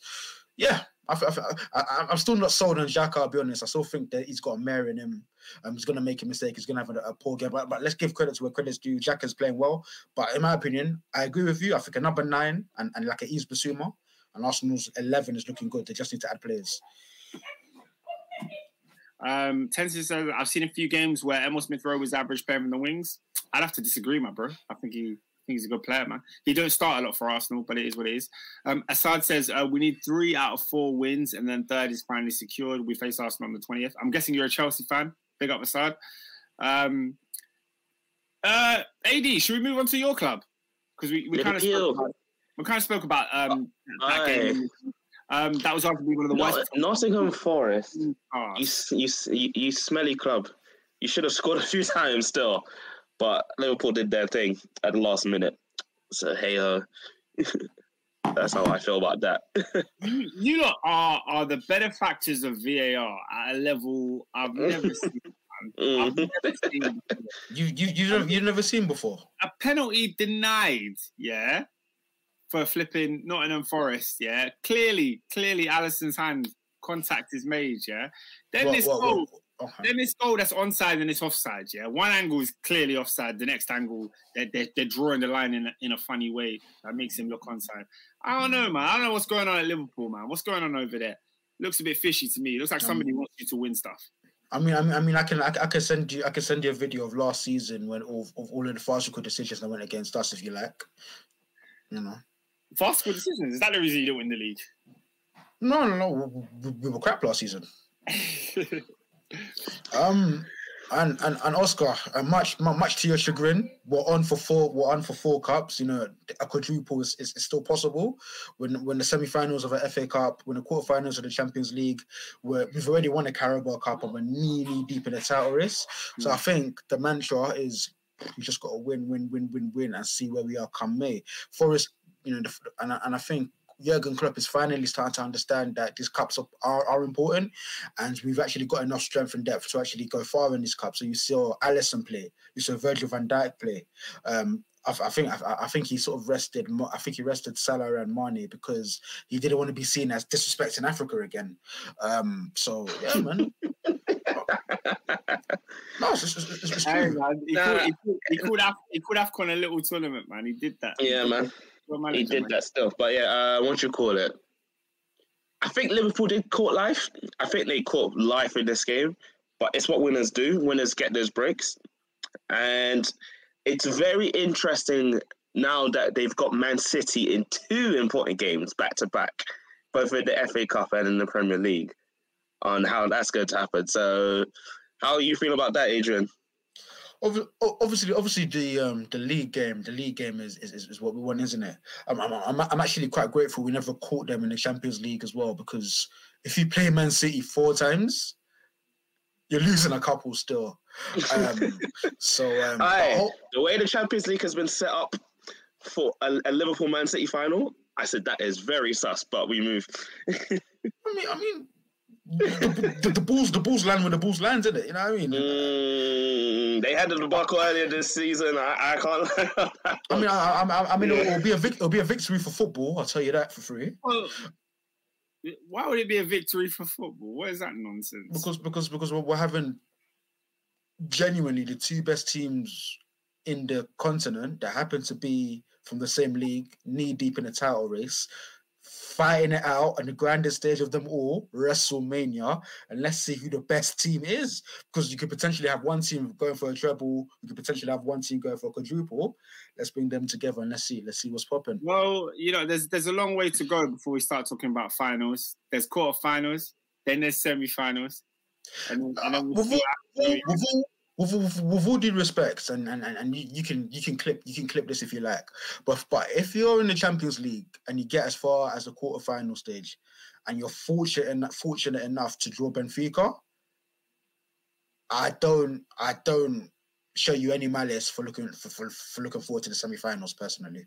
Well, wouldn't you say that last season when you drew a very, very poor Real Madrid side, or the season before that when you drew an average Atleti side, and you were knocked out both times by sides that you really should have beaten? Okay, well, first of all, Oscar, if you watched, and I've said this for like 2 years now, if you watched that Atletico Madrid-Liverpool game, the highlights are on BT. I've watched it like 7 times because I'm a nutcase. So why are you putting yourself through that pain? No, because it was a phenomenal performance. I enjoy it. It's mind-boggling how Liverpool didn't go through that day. Like, Oscar, watch it back. I don't need to watch it back. This is Champions League football. This is what Pep Guardiola goes through every single season, where he's the better team in a better game, and they don't make it through. Bro, what I'm talking about. Don't count your chickens. This is the Champions League. I hear that. You're looking ahead to Manchester City. Have you beaten Benfica? Have you beaten? I'm telling you my rationale. I'm telling you my rationale for why I'm so confident. That game, they came Anfield. We were 2-0 up.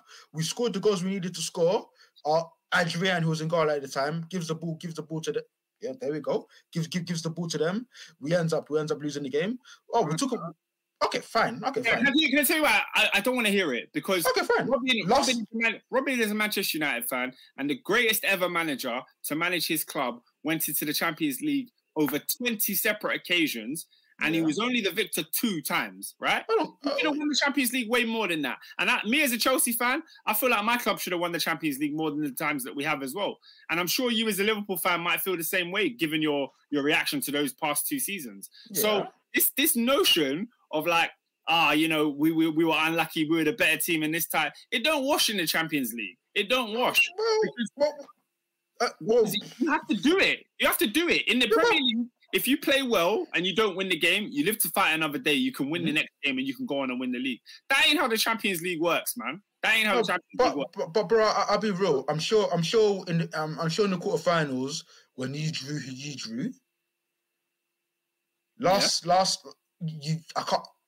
was it, by the way? Was it Porto? It was Porto. Bro. When you drew Porto in the quarterfinals, can we go to the round of 16? Just before we get to Porto, because last season we faced Atletico Madrid. João Felix was on the pitch. Hudson-Odoi dunked on his head. But let's move on. Okay, I'm sure, bro. when you drew Porto in the quarterfinals, and the route got mapped out for you, I'm sure you said to yourself, if we beat Porto, I fancy this Real Madrid side or this Liverpool side in the semis. And then the final was a one-off game. I'm sure you told yourself that. We beat Porto, man. We had to beat Porto. Do you know what I mean? We have to beat Benfica. You're talking about final. You're talking about final with City. You're mapping out both sides of the leg. No. Like City's by the by. Whatever happens to them happens to them. But I'm saying Liverpool. I don't see what's so preposterous about saying Liverpool off to the final. What I don't like, is this media love fest between Liverpool and City. Oh, we're the 2 best teams. We're the 2 best teams. Well, they are. Well, guess what? Get to the final because you were the 2 best teams last year and the year before, and Liverpool didn't make it to the final. City made it to 1, and it got slapped up. Okay. We want to talk about last season. Yeah, we went to the Bernabeu or the training grounds with Ozan Kabak and Nat Phillips. Okay, Real Madrid scored. Real Madrid's first goal was a ball over the top that beat both centre backs. There you go, and it beat Trent too. And guess what? Oh, bro, come on, let's not do this. So Trent is injured now. So you're going into that first game against Benfica potentially without Trent. Oh, but let's. So you mean to tell me that Liverpool that game last season against Real Madrid is a sample to what's going to happen this season? No, I'm saying don't count your chickens, bro. I'm saying don't count your chickens, but you can see the eggs. You can see the eggs. That's the saying. Don't count the chickens when it's still an egg. I know what I'm saying is, man. It's I'm sorry. Like basically, what I'm saying is, as a team, and I'm sure 2 or 3. If I'm a Chelsea fan, I'll be feeling the same way. The pathway for Liverpool to make it to the final was there. So I don't see. You face Bayern. So you got to face Bayern. Bayern will be the. If you underestimate Bayern, then that's your own fault. Never underestimate them. I think we're better than Bayern Munich. But if you, what I'm saying, don't underestimate them. That's what I'm saying. That's what people do. You were better than Real Madrid and you were better than Atleti, so I don't really want to hear that. No, man. But I've given you the asterisks, bro. That Real Madrid last season, it wasn't Liverpool. Okay, cool. Tenzin says, Oscar, we will be in the final. Don't worry. Not sure about Chelsea. That's all right. Also Chelsea, I'll be honest with you. I wasn't sure last year. Chelsea over 2 legs. Nobody wants Chelsea over 2 legs. Like, you've got a very good chance of making it through as well. And Oscar, are you going to sit here and tell me you haven't got eyes on the final? I've got eyes on Real Madrid. I got eyes on Real Madrid, bro. I'm not talking about Champions League finals until my team beats Madrid, and then we'll see if we got City or Atleti, and then we got to beat one of them. Okay, fine. I guess we're different then. But I'll be honest, when you get to the quarterfinals of a competition, it gets exciting, bro. It does get very exciting. It's why we love the competition. Tenton says, Oscar, I don't know whether the male or female chicken is coming out of the egg, but I still see egg coming. Exactly. Okay, cool. That's a mad statement. But everyone, including myself, had us nowhere near the title. Don't say everyone. Don't say everyone, Endo. Had you near the title from day one. Don't say everyone. One, because that's where you should be. Yeah, anything less than that is a failure. Now we're having our greatest ever season. With supposed to be an old team. Yeah, man. I always felt like if you got your players back, you should be right here, and you got your players back. No injury crisis. Go and win the league. And also, like, this notion Liverpool are an old team. The bulk of our team are born between 1990 and 1992. Then the peak of their powers, bro. Prime. It's prime. But we have spent a little too long on Liverpool. You got Man City in the next round of the FA Cup. That's going to be interesting. Man City beat Southampton. I think, what was the final score? 4-1. 4-1. So it started off 1-1 at half time. And then City said, no, we can't be playing around anymore. And just left the smackdown on Southampton. So it's 4-1 in the final. Yeah, man. And shout out to City. They're in the next round. Obviously, they've got Atleti in the Champions League. We'll see how that goes. Can I talk about Chelsea for a little bit?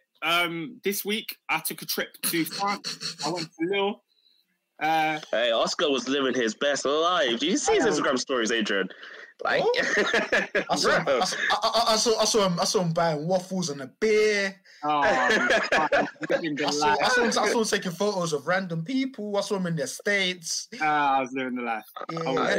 Man was waving that French flag, that va-va-voom. That's what he was doing. Hey, Lola's dying to talk about Frank Lampard. We'll get there, Lola. We'll get there. Let me do my spiel first, and then we'll get to Lamps.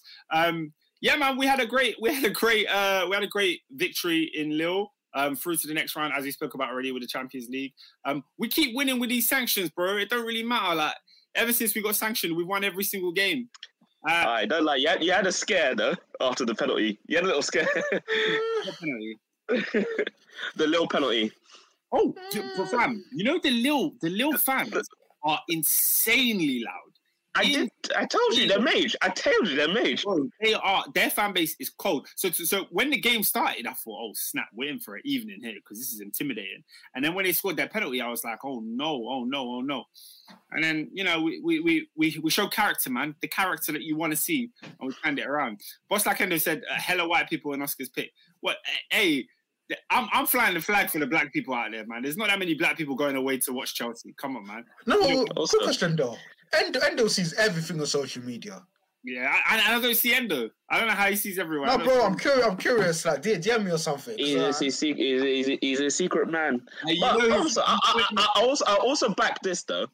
On Oscar's point, I do. Robin's gone.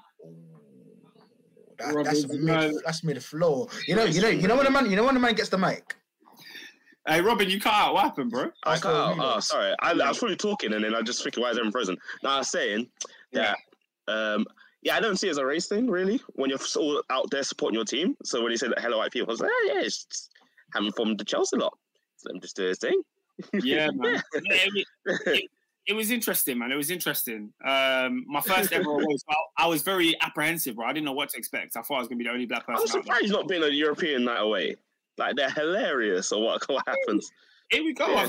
I've done it now. I'll probably do it again if we're allowed to go. But obviously, Chelsea ain't allowed to go nowhere at the moment. So it is what it is. Baraka says Lille fans are different gravy. Boss Ender says, AD, leave me alone, G. Yeah, AD. We need to know who you are. Who are you? I know his hat is something like, Salah season or something stupid like that. A picture of Firmino as he's heavy. Yeah, you know them ones. You're playing against the 34-year-old striker. Don't get gassed. I'm not getting gassed. It's Lille. I'm not getting gassed. I'm taking it a day at a time. We've got Real Madrid next round. We beat Real Madrid last time, but that don't mean we're going to beat them this time. So it's funny. Yeah. Chelsea fans can't go to the Santiago Bernabeu either. They can't what? I would love to. They can't go to the Bernabeu. We can't. Just buy a home ticket. Buy a home. Do you know in La Liga that home fans and away fans, majority of the time, they do sit together, like from time to time. You see like Barca fans. A lot of people I know are planning to just go to Madrid and buy a ticket in the home and. Yeah, as well. Yeah, man. I guess, but I don't know. I don't know if I would do that. I don't know. There's a few times when you can go to the Bernabeu. And boy, you need to go. I know we were robbed of it last year, and we're getting robbed again this year. To be fair, they're not playing at the Bernabeu though, anyway, are they? Yeah, they are. No, they are. Did you not see Mbappe scoring down at the Bernabeu, my friend? What's wrong with it? They're just rebuilding it. The first few rows are still like taped up, so no one can sit there. They're still building those areas. There's one row they can sit now. They can sit in one row now. But it's looking like the training grounds. Yeah. No, they're just rebuilding it. Yeah, but it's not fully full. Like it's not full stadium yet. That's still there. Still Bernabeu. We then played. Who did we play on the weekend? Middlesbrough. 700 fans travelled to that game, 1-2-0. Nice. Assad says, I'm liking how our attackers are starting to score. Ziyech, Kai and Pulisic all on form. And he also says thoughts on Ruben Loftus-Cheek. Ruben's good, man. I like watching Ruben play. I know you're saying he's bare clumsy, but he takes risks, man. I kind of like that. I kind of like that he's willing to beat a man. So big up Ruben. But yeah, Chelsea need to advance and keep winning games and get this owner situation sorted out, man. Because I'm trying to go to more games this year, and I'm not having that. So man. who is this? Because I can see that the Saudis are just no longer in it. Who is this new guy that's trying to come in now? The Saudis are still in it. So basically, the bidding closed on Friday. The main people that people are talking about is a guy called Bowley, who's like an American owner, part of the group that owns the LA Dodgers. There's a group in the UK with a guy called Nick Candy, who's very, very close with the Tories. Yeah, that's who. Yeah, Nick Candy is the one I've been seeing around. Yeah, he's a Chelsea fan, so he's been talking a lot about saying, "Oh, I love the club, I'm a fan," giving it all that. And then there's the Saudi bid, which the Saudi bid came in quite late, but there's over 100 bids. So we've heard about the high-profile ones. There's obviously some non-high-profile ones that are going to be serious contenders too. So I'm not really worrying too much about it. I don't really think my input can change anything. They got to pick who these owners are. But anyway, moving on from the Chelsea, Lola wanted us to talk about Super Frankie Lampard, who managed to get a win against Newcastle United on Thursday, but managed to undo all that good hard work by getting absolutely battered by Crystal Palace. That was a 20. Crystal Palace are going to Wembley, people. That is a surprise. Big up them, man. Big up them. I mean, they've been before, to be fair. No, but I didn't expect them. Like, out of all the teams that were in FA Cup left, I just didn't count them to be that far. So that's why I'm like, yeah, well done. I'm giving them their props. They absolutely did what they did. Who did they beat? Oh, yeah, they beat Everton, didn't they? Yeah. Guys, they beat Everton 4-0. Did you guys see Frank Lampard? Hey, Super Frankie Lampard. Did you see it? I didn't see it, but I just saw the highlights of the game and I said, yeah, you know what? Peter was right. He needs to be fired. No. He needs to be fired. It's not that he needs to be fired, bro. He needs personal intervention.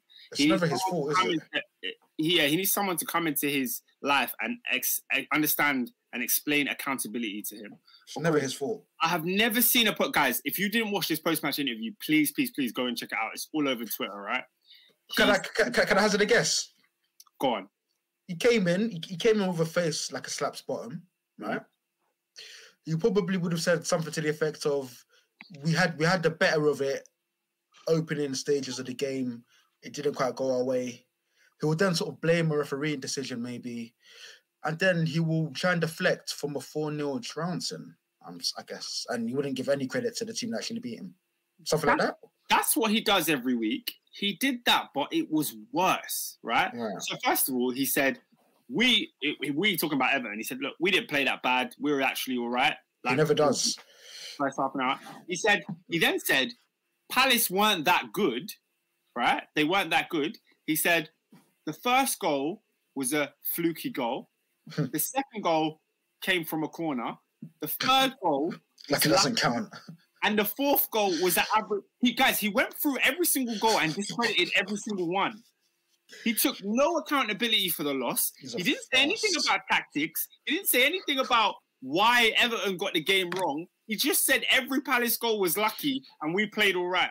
I've never seen anything like it, guys. And for me, it's the worst thing about Frank Lampard as a manager. He refuses to take accountability, man. I've seen Thomas Tuchel come out so many times this season when we've lost or drawn games and be like, you know what, I got this wrong. Every time. That was my fault. I shouldn't. Bro, Frank Lampard will never, ever acknowledge any fault or wrongdoing. And also, Oscar, I actually think it's a commentary on the sort of coaches we produce and the coaches that are maybe produced elsewhere or top-level coaches anyway. Because, yeah, as you said, Thomas Tuchel will give you a concise, considered, almost a review tactically of where it went wrong, where it fell down. And you look at managers like Ole Gunnar Solskjaer who just say the Manchester way 14 times, whatever that means. And you look at someone like a Frank Lampard where no tactic, where he said, oh, well, yeah, to score the corner, like corners don't count. I don't know, man. It just shows you the sorts of managers we're producing these days. Yeah, man, and it was symptomatic. It reminded me of this was worse than anything I saw at Chelsea, but it did remind me of some of the way he acted at Chelsea. Just zero accountability. He consistently likes to throw players under the bus. Like, this guy's not trying hard enough. That one's not trying hard enough. No desire. We haven't got. He said in the press conference the players didn't have the bollocks to go out and win the game. He actually said that. What? Yeah, he did. And it's like, what are you talking about? What are you talking about? But I'll say this. The one thing I normally kind of feel sorry for Everton because it's just like, but I don't feel sorry for the fans because you man protested for this guy. You man begged for this guy to come in. So you reap what you sow. I mean, in fairness, it's like, it wasn't the whole fan base. I mean, there were fan base. There were Everton fans. That were like, they protested. They said, I want this guy in. They chanted his name. They got him in. So you just got to lie in your bed. He's a Tory, for goodness sake. That part's a Tory still. Obviously, in Liverpool. In Liverpool still. Yeah. Liverpool hate even being called English. They see themselves as their own independent state. Liverpool is Team Labour to the end. Yeah, man. Lola says Lampard needs to be sacked. The way he was moving was pathetic. He got his ass handed to him and he tried to pretend like it was some fluke loss. That's a fact. I can't give you fluke loss 4 goals. So exclusive. I couldn't believe what I was hearing, guys. I couldn't believe what he was hearing.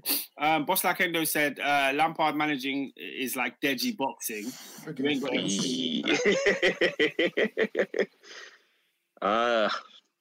Freaking disgrace. Yeah, man. It's sad, man. It's sad. Lampard was probably the most. I thought he was the most likable guy at Chelsea, and he's turned his whole brand into being one of the most hated guys in the Premier League for the way he's acting lately. It's not. First season he was all right, to be fair. No, I don't think he's hated. I just think he's just not a good manager. But this stuff is making him hated because. Yeah, he's like, everyone could be a bad manager. That's fine. But when you walk around and talk like you're the dogs, you know what? Like you're the best manager, and you're throwing players under the bus, and you're not taking any accountability for poor results, bruh. But do you know what it is though? Bruh. It's kind of a generational thing, wherein you look at someone like let's take Frank Lampard for example, right? And then let's take someone like Dele Alli. Lampard is probably trying to implement those sorts of methods that Jose gave him at 23 on a guy like, and then Jose has also tried to implement those on a guy like Dele Alli at 23, and it's had 2 completely different effects. On the one hand, you get a world-class, one of the best players to ever play the game in this country. Then on the other hand, you disenfranchise and you alienate a guy, and he starts to dislike football. And I think, in some senses, Lampard has tried to adopt that Jose model, But as Endo said, he ain't got the Jose facilities, he ain't got the Jose credentials.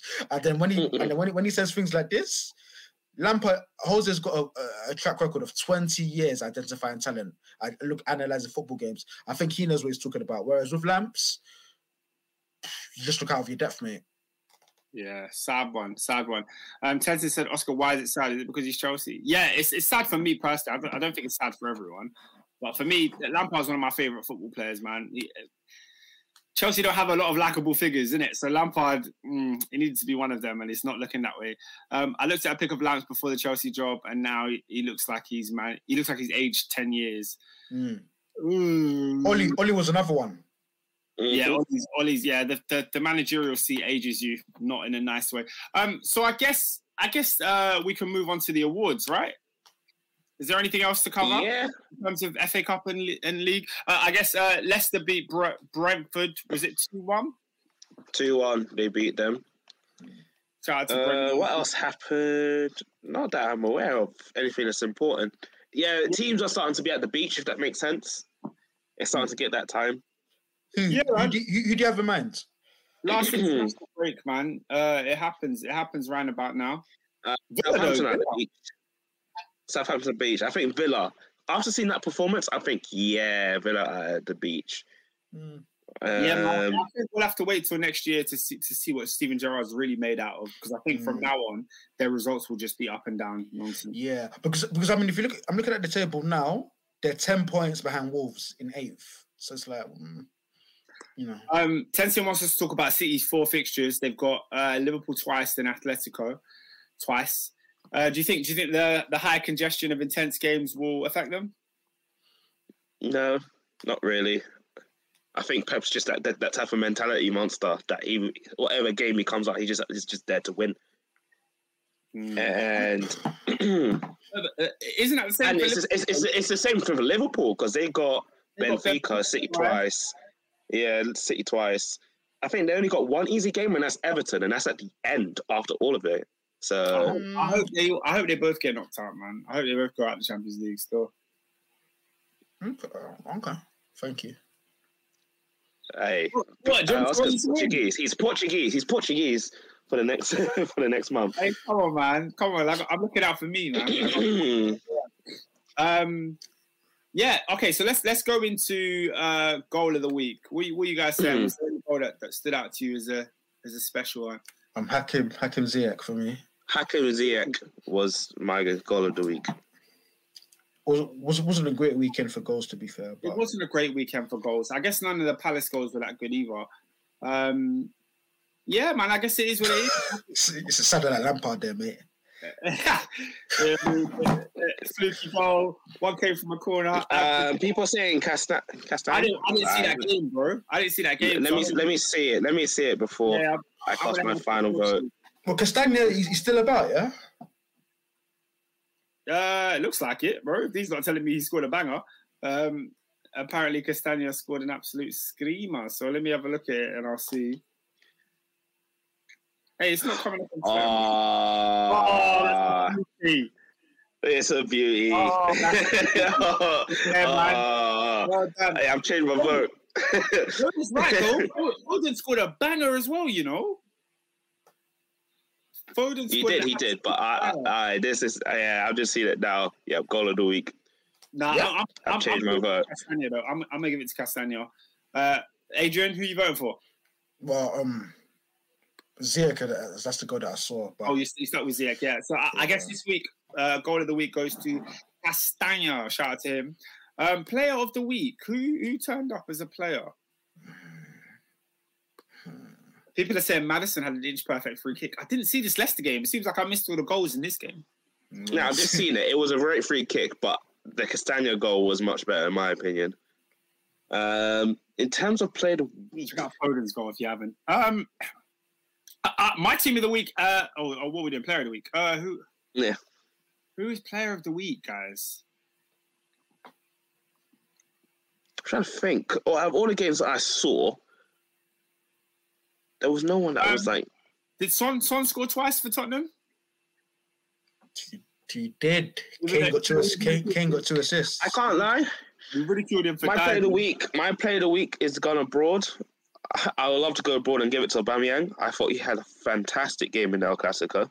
Hey man, I watched him score two wonderful goals. I thought, what's my man's name? Man City, ex-Man City player. Pedri. No, the one that plays for Barca, ex-Man City. Ferran Torres. Ferran Torres. Yeah, he played really well. Tensi says, person of the week, Gunther Steiner, House F1 boss.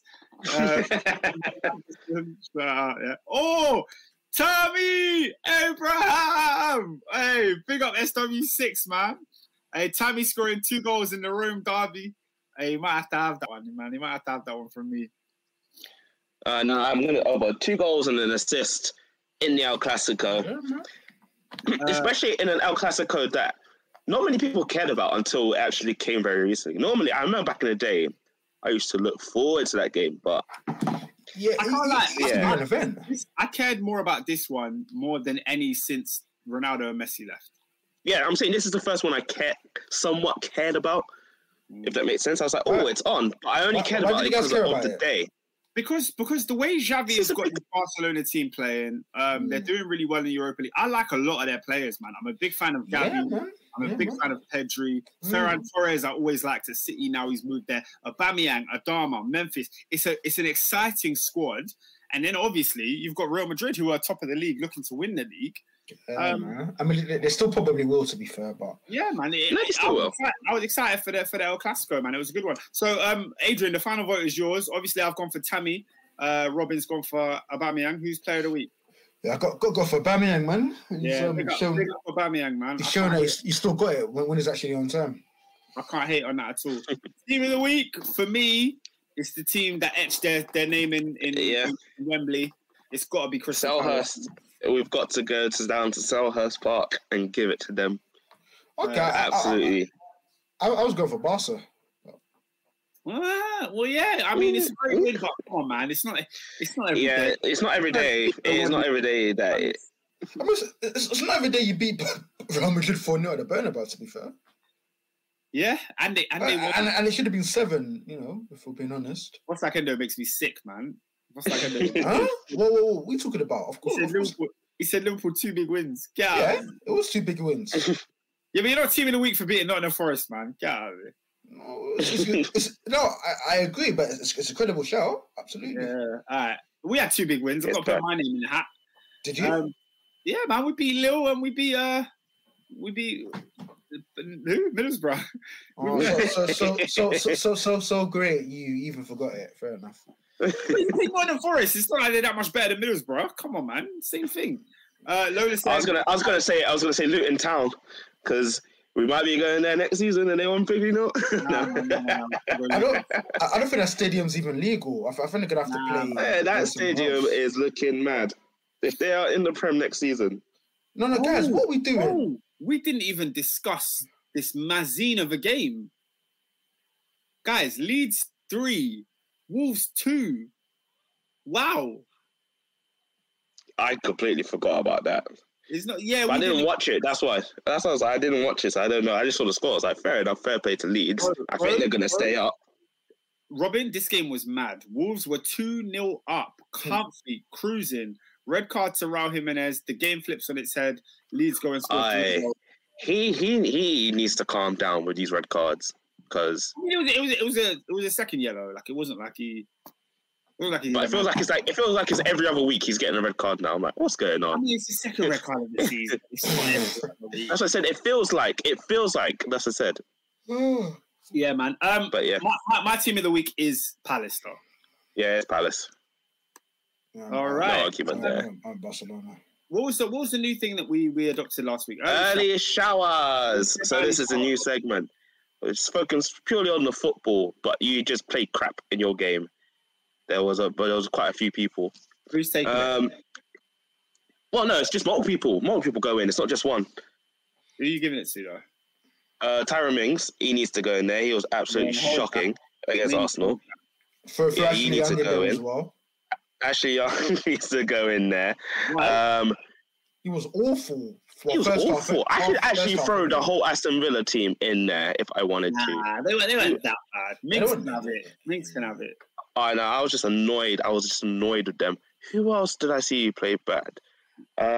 See, the whole Aston Villa team was shocking. There was another name I had on my list. So I had someone in my head, and they've gone. I need to look at the games again.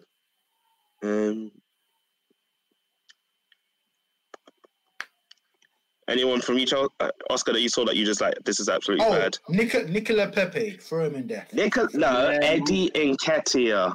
That is who I had. Eddie was shocking when he came on. He came on. Hey, do you know one of the most shocking things for me is Arsenal fans turning from Eddie being one of the great youngsters in England to they can't stand him. For me, it felt like it happened overnight. I didn't know Arsenal fans disliked Eddie. Give it 18 months. This is how you're going to be speaking about Hudson-Odoi. Nah, come on, man. I've been riding with Cho for 4 years, man. Oh, listen, come on. He's 20. What do you mean you've been riding him for 4 years? Come on. Like, when are we going to... full off, man. To the wheels full off. Okay. Oscar, hear what you just said. He's 21 years of age, and you've been riding with him for 4 years. When's enough going to be enough? He broke through at 17. What you want? What you want? Do you honestly want to know what I want? What do you want? A Premier League player. I want, when we're talking about Callum Hudson-Odoi, not to be referring to under-17 football. That's what I've never referred to under-17. Or reserve football. I told you last season what he did to João Felix's team. But, you know. Okay, what's he done since? He's done all right this season, man. Scored against Malmo. Oh, that's another person I wanted to put in. Trent needs to go in there for his performance against Arsenal. That was not good. Yeah, not good at all. Yeah, he needs to. He was. I didn't see the game. I heard Martinelli put him. Yeah, Martinelli was on him all game. I think Martinelli had like 100% completely dribbles. Like it happens, doesn't it? It happens. It was a bad game. Yeah, man. You don't see listen, every week. Let me drink my iron brew. Lola said, Oscar, don't do that. Eddie never had the hype like Saka or even Nelson. Fox in the box striker who's always been acting like he's already done. I agree. No, man, I think he did have that hype. When he was on that, he's the top goal scorer for England's under-21 ever. Like, Arsenal fans were giving it that. When he was on loan, where was he on loan to? He was I'd rather take Balogun than Eddie Nketiah. I mean, Balogun's enough. You mean he was on loan at Leeds in the Championship and he was a starter? Is that there was one where he was clapping goals and he was doing this and they were posting the video of him on Twitter every day with the... Come on, man. It's called celebration, man. Shout out Eddie Nketiah, man. I hope it works out for him. Clearly not going to work at Arsenal. But early showers... No, Leeds is the only loan that he's had. He scored 3 goals in 17 games. Yeah, but those 3 came quick, man. I'm telling you, they came quick. Early showers are going to Pepe. It's going to Eddie Nketiah. It's going to Trent Alexander-Arnold. Is he getting one? Yeah. Yeah, no, he's getting one. I'll hold it. You know, if even a broken clock is Mings needs to go in there. Ashley Young needs to go. Like I said, I would happily throw the whole Aston Villa team in the showers. But yeah, no. Right, so those guys, in the early showers, you need to think about your performances and you need to move on. Who is not that guy this week, ladies and gentlemen? Man, for me, they're not that guy. I have to give it to South American football because I put in the group chat earlier. How am I seeing on my timeline, football fans are throwing grenades onto the pitch? They threw grenades onto the pitch. Like New World Old Boys, their game got suspended because fans, they created their own grenades for flares and threw them onto the pitch to the fact that they created holes in the ground. I could not believe what I was seeing. But yeah, for me, New World Old Boys, whatever that match was, not that guy. Not grenades. One. Yeah, they threw grenades. That's grenades onto the pitch. That's like the wild one. Is this Call of Duty? Battlefields now. What's... How do you even get your hands on a grenade? That's terrorism. That's acts of terrorism. No, it's terrorism. Can I deliver the next Not That Guy? Yeah, go for it. This is a man who has received Not That Guy before for his antics on camera. Please, ladies and gentlemen, stop putting a camera in front of this guy. Yeah, there was a cameraman snapping a footballer outside their car. Put the camera in his face and said, "Hi, what do you do for a living?" The guy says, "I'm a professional footballer." He said, "What's your name?" He says his name. He says, "What team do you play for?" The guy says, "Nowhere exciting," and carries on. Now, this would all be okay. This would all be fine if your face was not on camera, if we didn't know who you were, and if you hadn't been caught earlier this season disrespecting your club on video. Ivan Toney, what is wrong with you? What is wrong with this guy? It's disrespectful, man. It's so disrespectful. Nah, he should be fine at this point. Like, if I was I would find him. What club do you play for? Nowhere exciting. Especially after the incident the last time. When he said he died for the Nyash earlier this season. He said F Brentford with a smile on his face. He denied Brentford. And now he said no one special. Mm-mm. Yeah, come on, man. It's a disgrace. It's an absolute disgrace. But yeah, he's 100% not that guy. Hey, you know your agent must be just so annoyed with you. What is going on? Lola says Ivan Toney needs to stop acting like he's done enough to be trashing bro. Thank you. Why does this guy think he's bigger than bro? Why does he think he's bigger? Maybe because he got, I don't know, he probably got Brentford to the Premier League because he's been scoring. I think he's the highest goal scorer for them. Probably. He's got 11. He's got 11 goals in 25 league games. It's hardly swashbuckling, is it? No. And I think he's trying to get himself to play a move. Good return. I don't understand how you can be that dumb. I mean, you got caught for this not 3 weeks ago. Why are you doing it again? Boss Lakendo says, yes, Oscar, my guy. This guy is too arrogant. Who is he? I don't know get it, man. Some guys think they're bigger and better. Yeah, I heard Tencent says how many penalties. 8 penalties are goals, man. We can't take them away. I think like 7 pens, something like that. That's what Boss Lakendo is saying. 11 goals and 7 yeah. Yes. No, speaking of Jesu, Mandem, where are you this Friday? Because the timeline is going to be, it is the first leg of Nigeria versus Ghana for the World Cup. They're doing over 2 legs. It's over 2 legs. That takes a bit of a sting out of it. Friday. First leg's Friday. I think the second leg's the 29th? So I think that's a Tuesday. But over the 5 days, it's international season now. So I think it's now, all the last games left really. Who's going to qualify for the World Cup? So my question is, who do you think is going through? Oh, those 2. I'm going to say Nigeria. I think Victor Osimhen is a huge, huge deal. Mankind?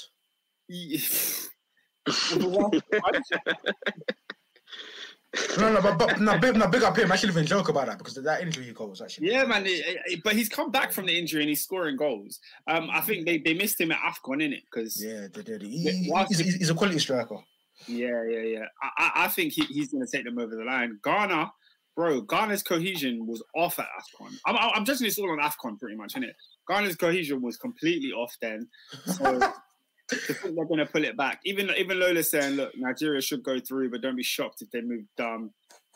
Boss Lakendo said, Nigeria versus Ghana, Salah versus Mane part 2. It's getting interesting. Might actually watch the international. You see, what you've said there is getting interesting. What I'm saying is, why do Africa have so minimal spots? Yeah. At least 2 really, really good sides aren't going to make it because we can only have 5 teams in the World Cup or whatever. Yeah, I think that's ridiculous. I think Ghana and Nigeria should both be at the World Cup. I think how can you even have a tournament without the African nations in it? Do you know that the Oceania lot don't even directly qualify? They have to go through the playoffs. So they win their thing, whatever they do, and then they have to go to the playoffs to actually qualify. They won't actually get a spot until the next World Cup when it increases to 48 teams. That's when Oceania will get their first automatic qualifying spot. That's how deep it is. It's a disgrace. It's a disgrace because, as Oscar said, the AFCON champion could potentially not make it through. The AFCON finalists. So you got one of the AFCON finalists and the AFCON champion not making it through, and then It's a disgrace. And like, with all due respect, it's not like it's Burkina Faso or Sierra Leone. So obviously you can't go to me in the comments, or Comoros. These are some really, really good sides. Not making. Yeah, they're good sides, really man. They're good sides that should be able to fight for their place, man. But it is what it is, man. It is what it is. Well, maybe we're gonna. We might not even have the European champions. Obviously, not going to the World Cup. Italy. Yeah. But Italy are a farce. And guess what? They've at least got a second lifeline. So Yeah, man. What did they finish? Third in qualification. They finished second. We're going to get our wish because the World Cup will be expanded, and I think in 10 years they'll probably expand it again because they want it to be as big as possible. So is the next one in America? America, Canada, and Mexico. Boss Akendo said, "Did y'all see the African teams in the 2018 World Cup? Not one made it through the groups. Yeah, but that's 1 year. We've had years where they've made it to the quarters. So, I don't. Well, was that South Africa? There's been two times a team has made it to the quarters. So there was South Africa where Ghana made it, and then I think in 2018 another African team made it to the quarters. Or did I make that up? No, I think you're thinking Brazil. But yeah, I was thinking, no one in Brazil made it through. But yeah, never mind. That's another person that needs questioning. See you lot that believe that Gareth Southgate is going to be the one that takes England to glory.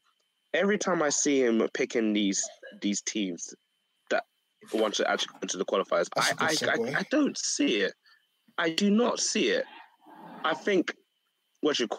There are players that shouldn't be in it. He said that Harry Maguire walks into this England team, no question asked.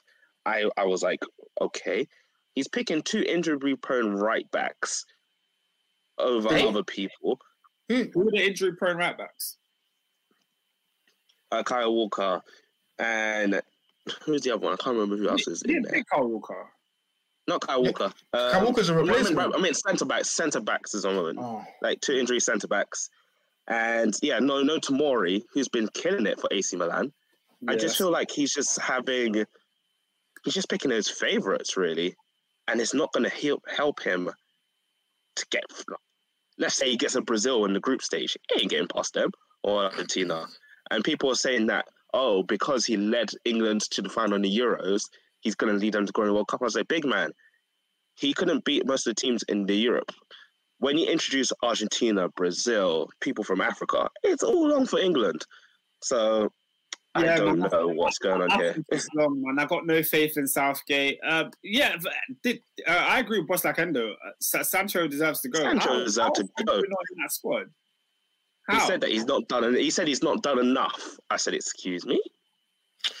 I think you know what it is. I think that's my issue with the squad. It's like if you've got like a rule of thumb, fine. But it's like you say on the one hand, players like Sancho and Rashford haven't done enough.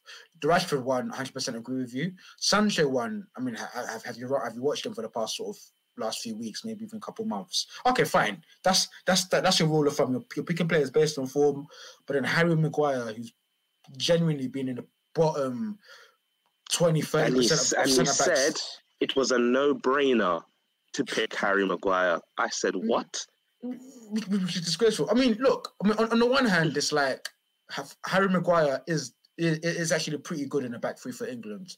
I mean, I disagree with it. I understand it. I disagree with it, but I understand it, to be fair.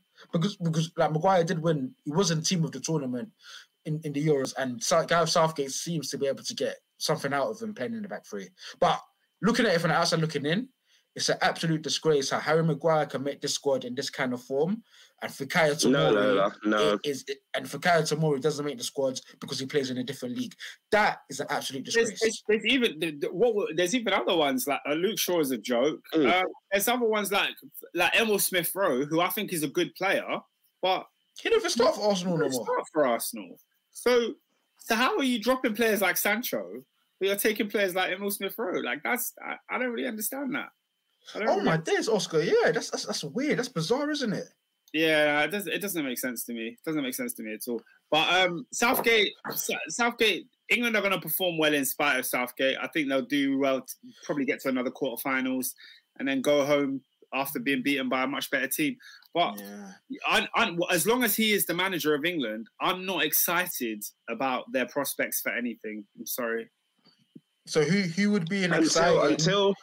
Until he picks logically, I won't get excited. Yeah. He needs to pick logically, and the logic has not been there for the last few breaks. I just don't get it.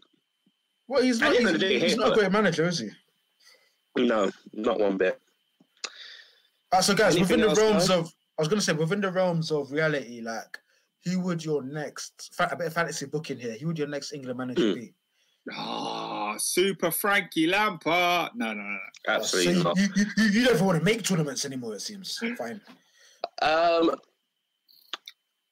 I have a subsequent question. I've got one. You guys okay? Are you guys okay with... We've had international managers not be from that country. Yeah. Do you prefer that, or are you just don't really care? Can I be honest with you? I think that rule is a disgrace. First of all, I don't think men should be in women's football. Right? When I see Phil Neville, I don't care. Cool. That was not what I was asking, but all right. I might be wrong. When I see a man like Phil Neville in the women's game, taking up a good... Phil Neville was the England manager, for God's sake. Taking up space from a promising woman manager, that don't sit right with me, just because you can't crack it in the men's game. That's one thing. Secondly, international football is international football. I think you should be from the country. 100%. You should be... If you're English, you should manage England. If you're Portuguese, 100%. You should manage Portugal. I don't understand it defeats the whole purpose. How are you allowed foreign coaches and foreign managers? That doesn't make any sense. Because they do it a lot in the national African teams. Like, they have they've got like random Brazilians. They do it everywhere. It's not just Africa. They do it everywhere. But like... A Swedish man was manager of England for 5 years. Why is that allowed? If you couldn't play for the club as a player, for the country as a player, then you shouldn't be able to manage them. That's what I think. That's what I was asking, really. In terms to answer Adrian's question, I couldn't tell you who should be next England manager. Eddie Howe. Eddie Howe or Graham Potter. One of the two. There we go. Eddie Howe or Graham Potter. I'd go Graham Potter, man, because I think he's got a succinct style of play. His talent ID is okay. He needs to be tested at a higher level. England ticks, I think, three of those boxes. Let's see what he can do with a better group of players, because he's got a clear style of how he wants to play. And at this moment of time, he's probably one of the best coaches we've actually got. Yeah, man. It's an unusual job, the England job, man. I don't think it's easy by any stretch. Like, it's not easy. You don't really have the players. You don't really have time to build. Like, an international job is not like a club job. But I would like to see a manager. At the same time, I agree, but I disagree. Because whatever country you represent, you have access to hundreds and hundreds of players. It doesn't have to be from the top league. You have the right, as an England manager, to pick from the Championship if you want. Yeah, but you just have to look for what's best. What do you think can be the best for you? Yeah, but the reason the reason I say it's tough, I get the gelling thing. It's not necessarily that. Like, I do agree that like they have a wide scope. They can pick whoever. But like, if you're Southgate and let's say you're going to pick a right back, you're saying, look, Trent is my number one right back. All of a sudden, he's been injured and withdraws from the squad. So my number two is Reece James. Same thing now. Reece James has been injured and withdraws from the squad. I can't pick Kyle Walker because I've dropped Kyle Walker and now I can't have him as a replacement. So I've had to bring in Tyreek Mitchell to give him his first senior call-up because those two players have been injured. Like, there are little annoyances like that make your job difficult. And then when it gets to the actual tournament, you don't have long to implement your style of football and get that across on a pitch. They give you like 2 friendlies versus like Belarus and the Faroe Islands It's not long at all. It's not long at all. So when we talk about a player like Graham Potter, I don't know how long it's going to take for a manager like Graham Potter to implement his style on these players. Like, it might not work. It might not have the time to do it. But then again, going back to Robin's point, I think because you've got such a wide talent pool to go from, it is sort of easier to find the players to work. If that makes sense. You see what I'm saying? Yeah, it should be easier. Because number one, you don't have to do like the negotiations with another club and all that stuff. Or you're gonna pay for me. You literally say, "I want you to pay for the country," and then they will just come through. So I'll give you an example. Gareth Southgate has a way in which he plays with England. And you see what I'm saying? Like, he's able to develop that over the years. I don't know if you agree with that or not. No, I agree. Yeah, I agree with that. Yeah, so I think obviously it is tough because obviously you haven't got a pre-season. You see these guys maybe once every 6 weeks, but I think it accelerates. I don't know. And I guess every international manager is in the same boat anyway. They've equally have. Every international manager, my difference doesn't pick random people. Every international, in every international break. I feel like with England, I'm seeing people that shouldn't be there in the first place, should be replaced by other people, and at the same time, just picking random people because they played good in one game. And then he comes out with excuses with the people that should be picked, saying that they're not playing well enough, when clearly the players that are playing well enough are much better than the players you picked. And that's my gripe with Southgate. Like, you're not making sense. With France, we know exactly who's going to play for the French team, what position they're going to play, and how they do it. I'm not saying this. I'm saying France because their talent pool is even harder and wider. It's a harder job for France to pick because you've got so many dons.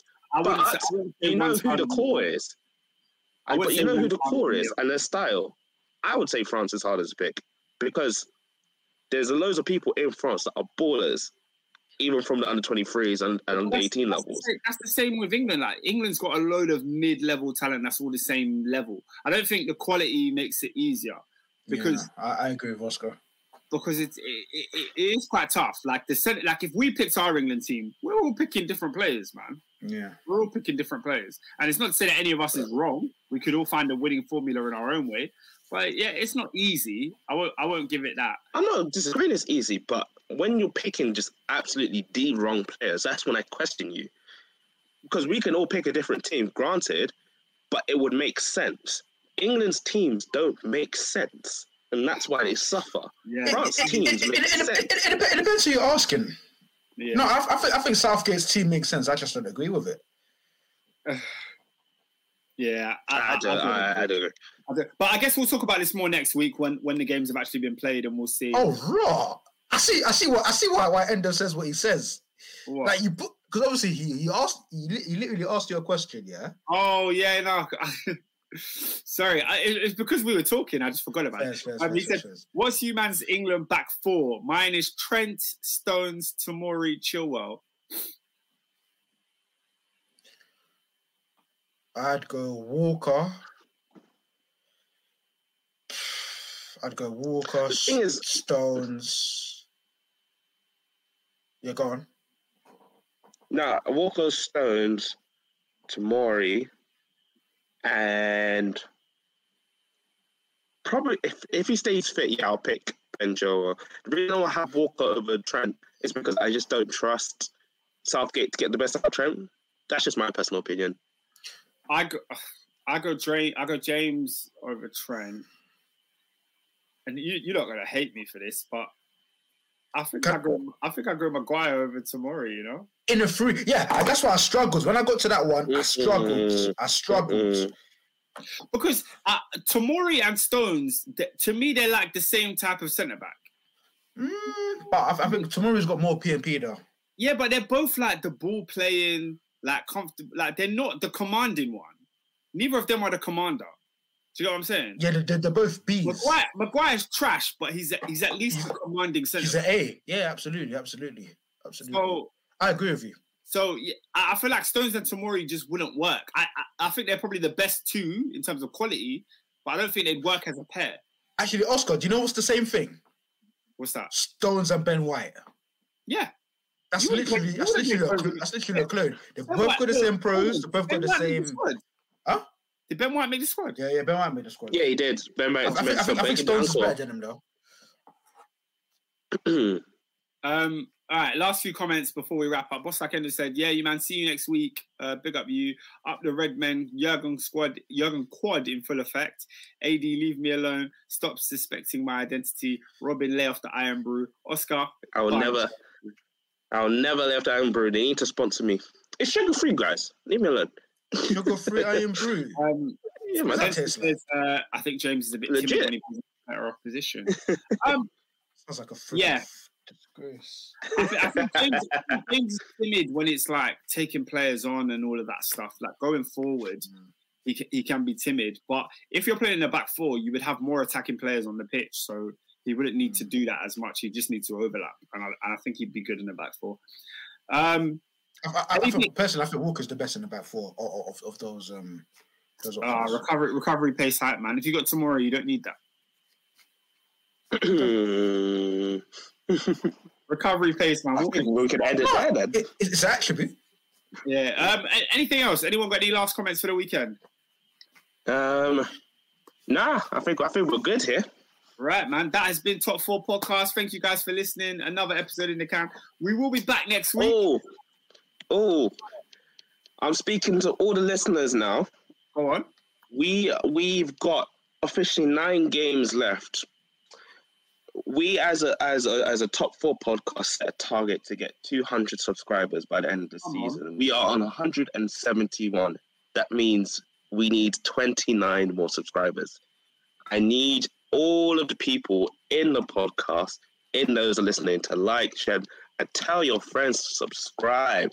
Trying to get to that 200. We've got 9 games left. We're trying to hit that target. So we really appreciate it if you actually share with your friends, get them listening, get them interacting, and make sure that we can get that 200 mark. So I'm challenging you, all of you lot that are listening out there, let's get to 200 subs by the end of the season.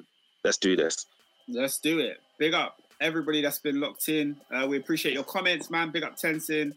He says we need to promote better. Yeah, man, we do. But we want you to help us, man. We appreciate you, though. We need help. It's a team effort, and you're part of the team. We need you. So, yeah, bro. Yeah, man. But thank you lot for watching. Thank you lot for listening. Please like the video. Please subscribe. And we'll see you next week. Peace.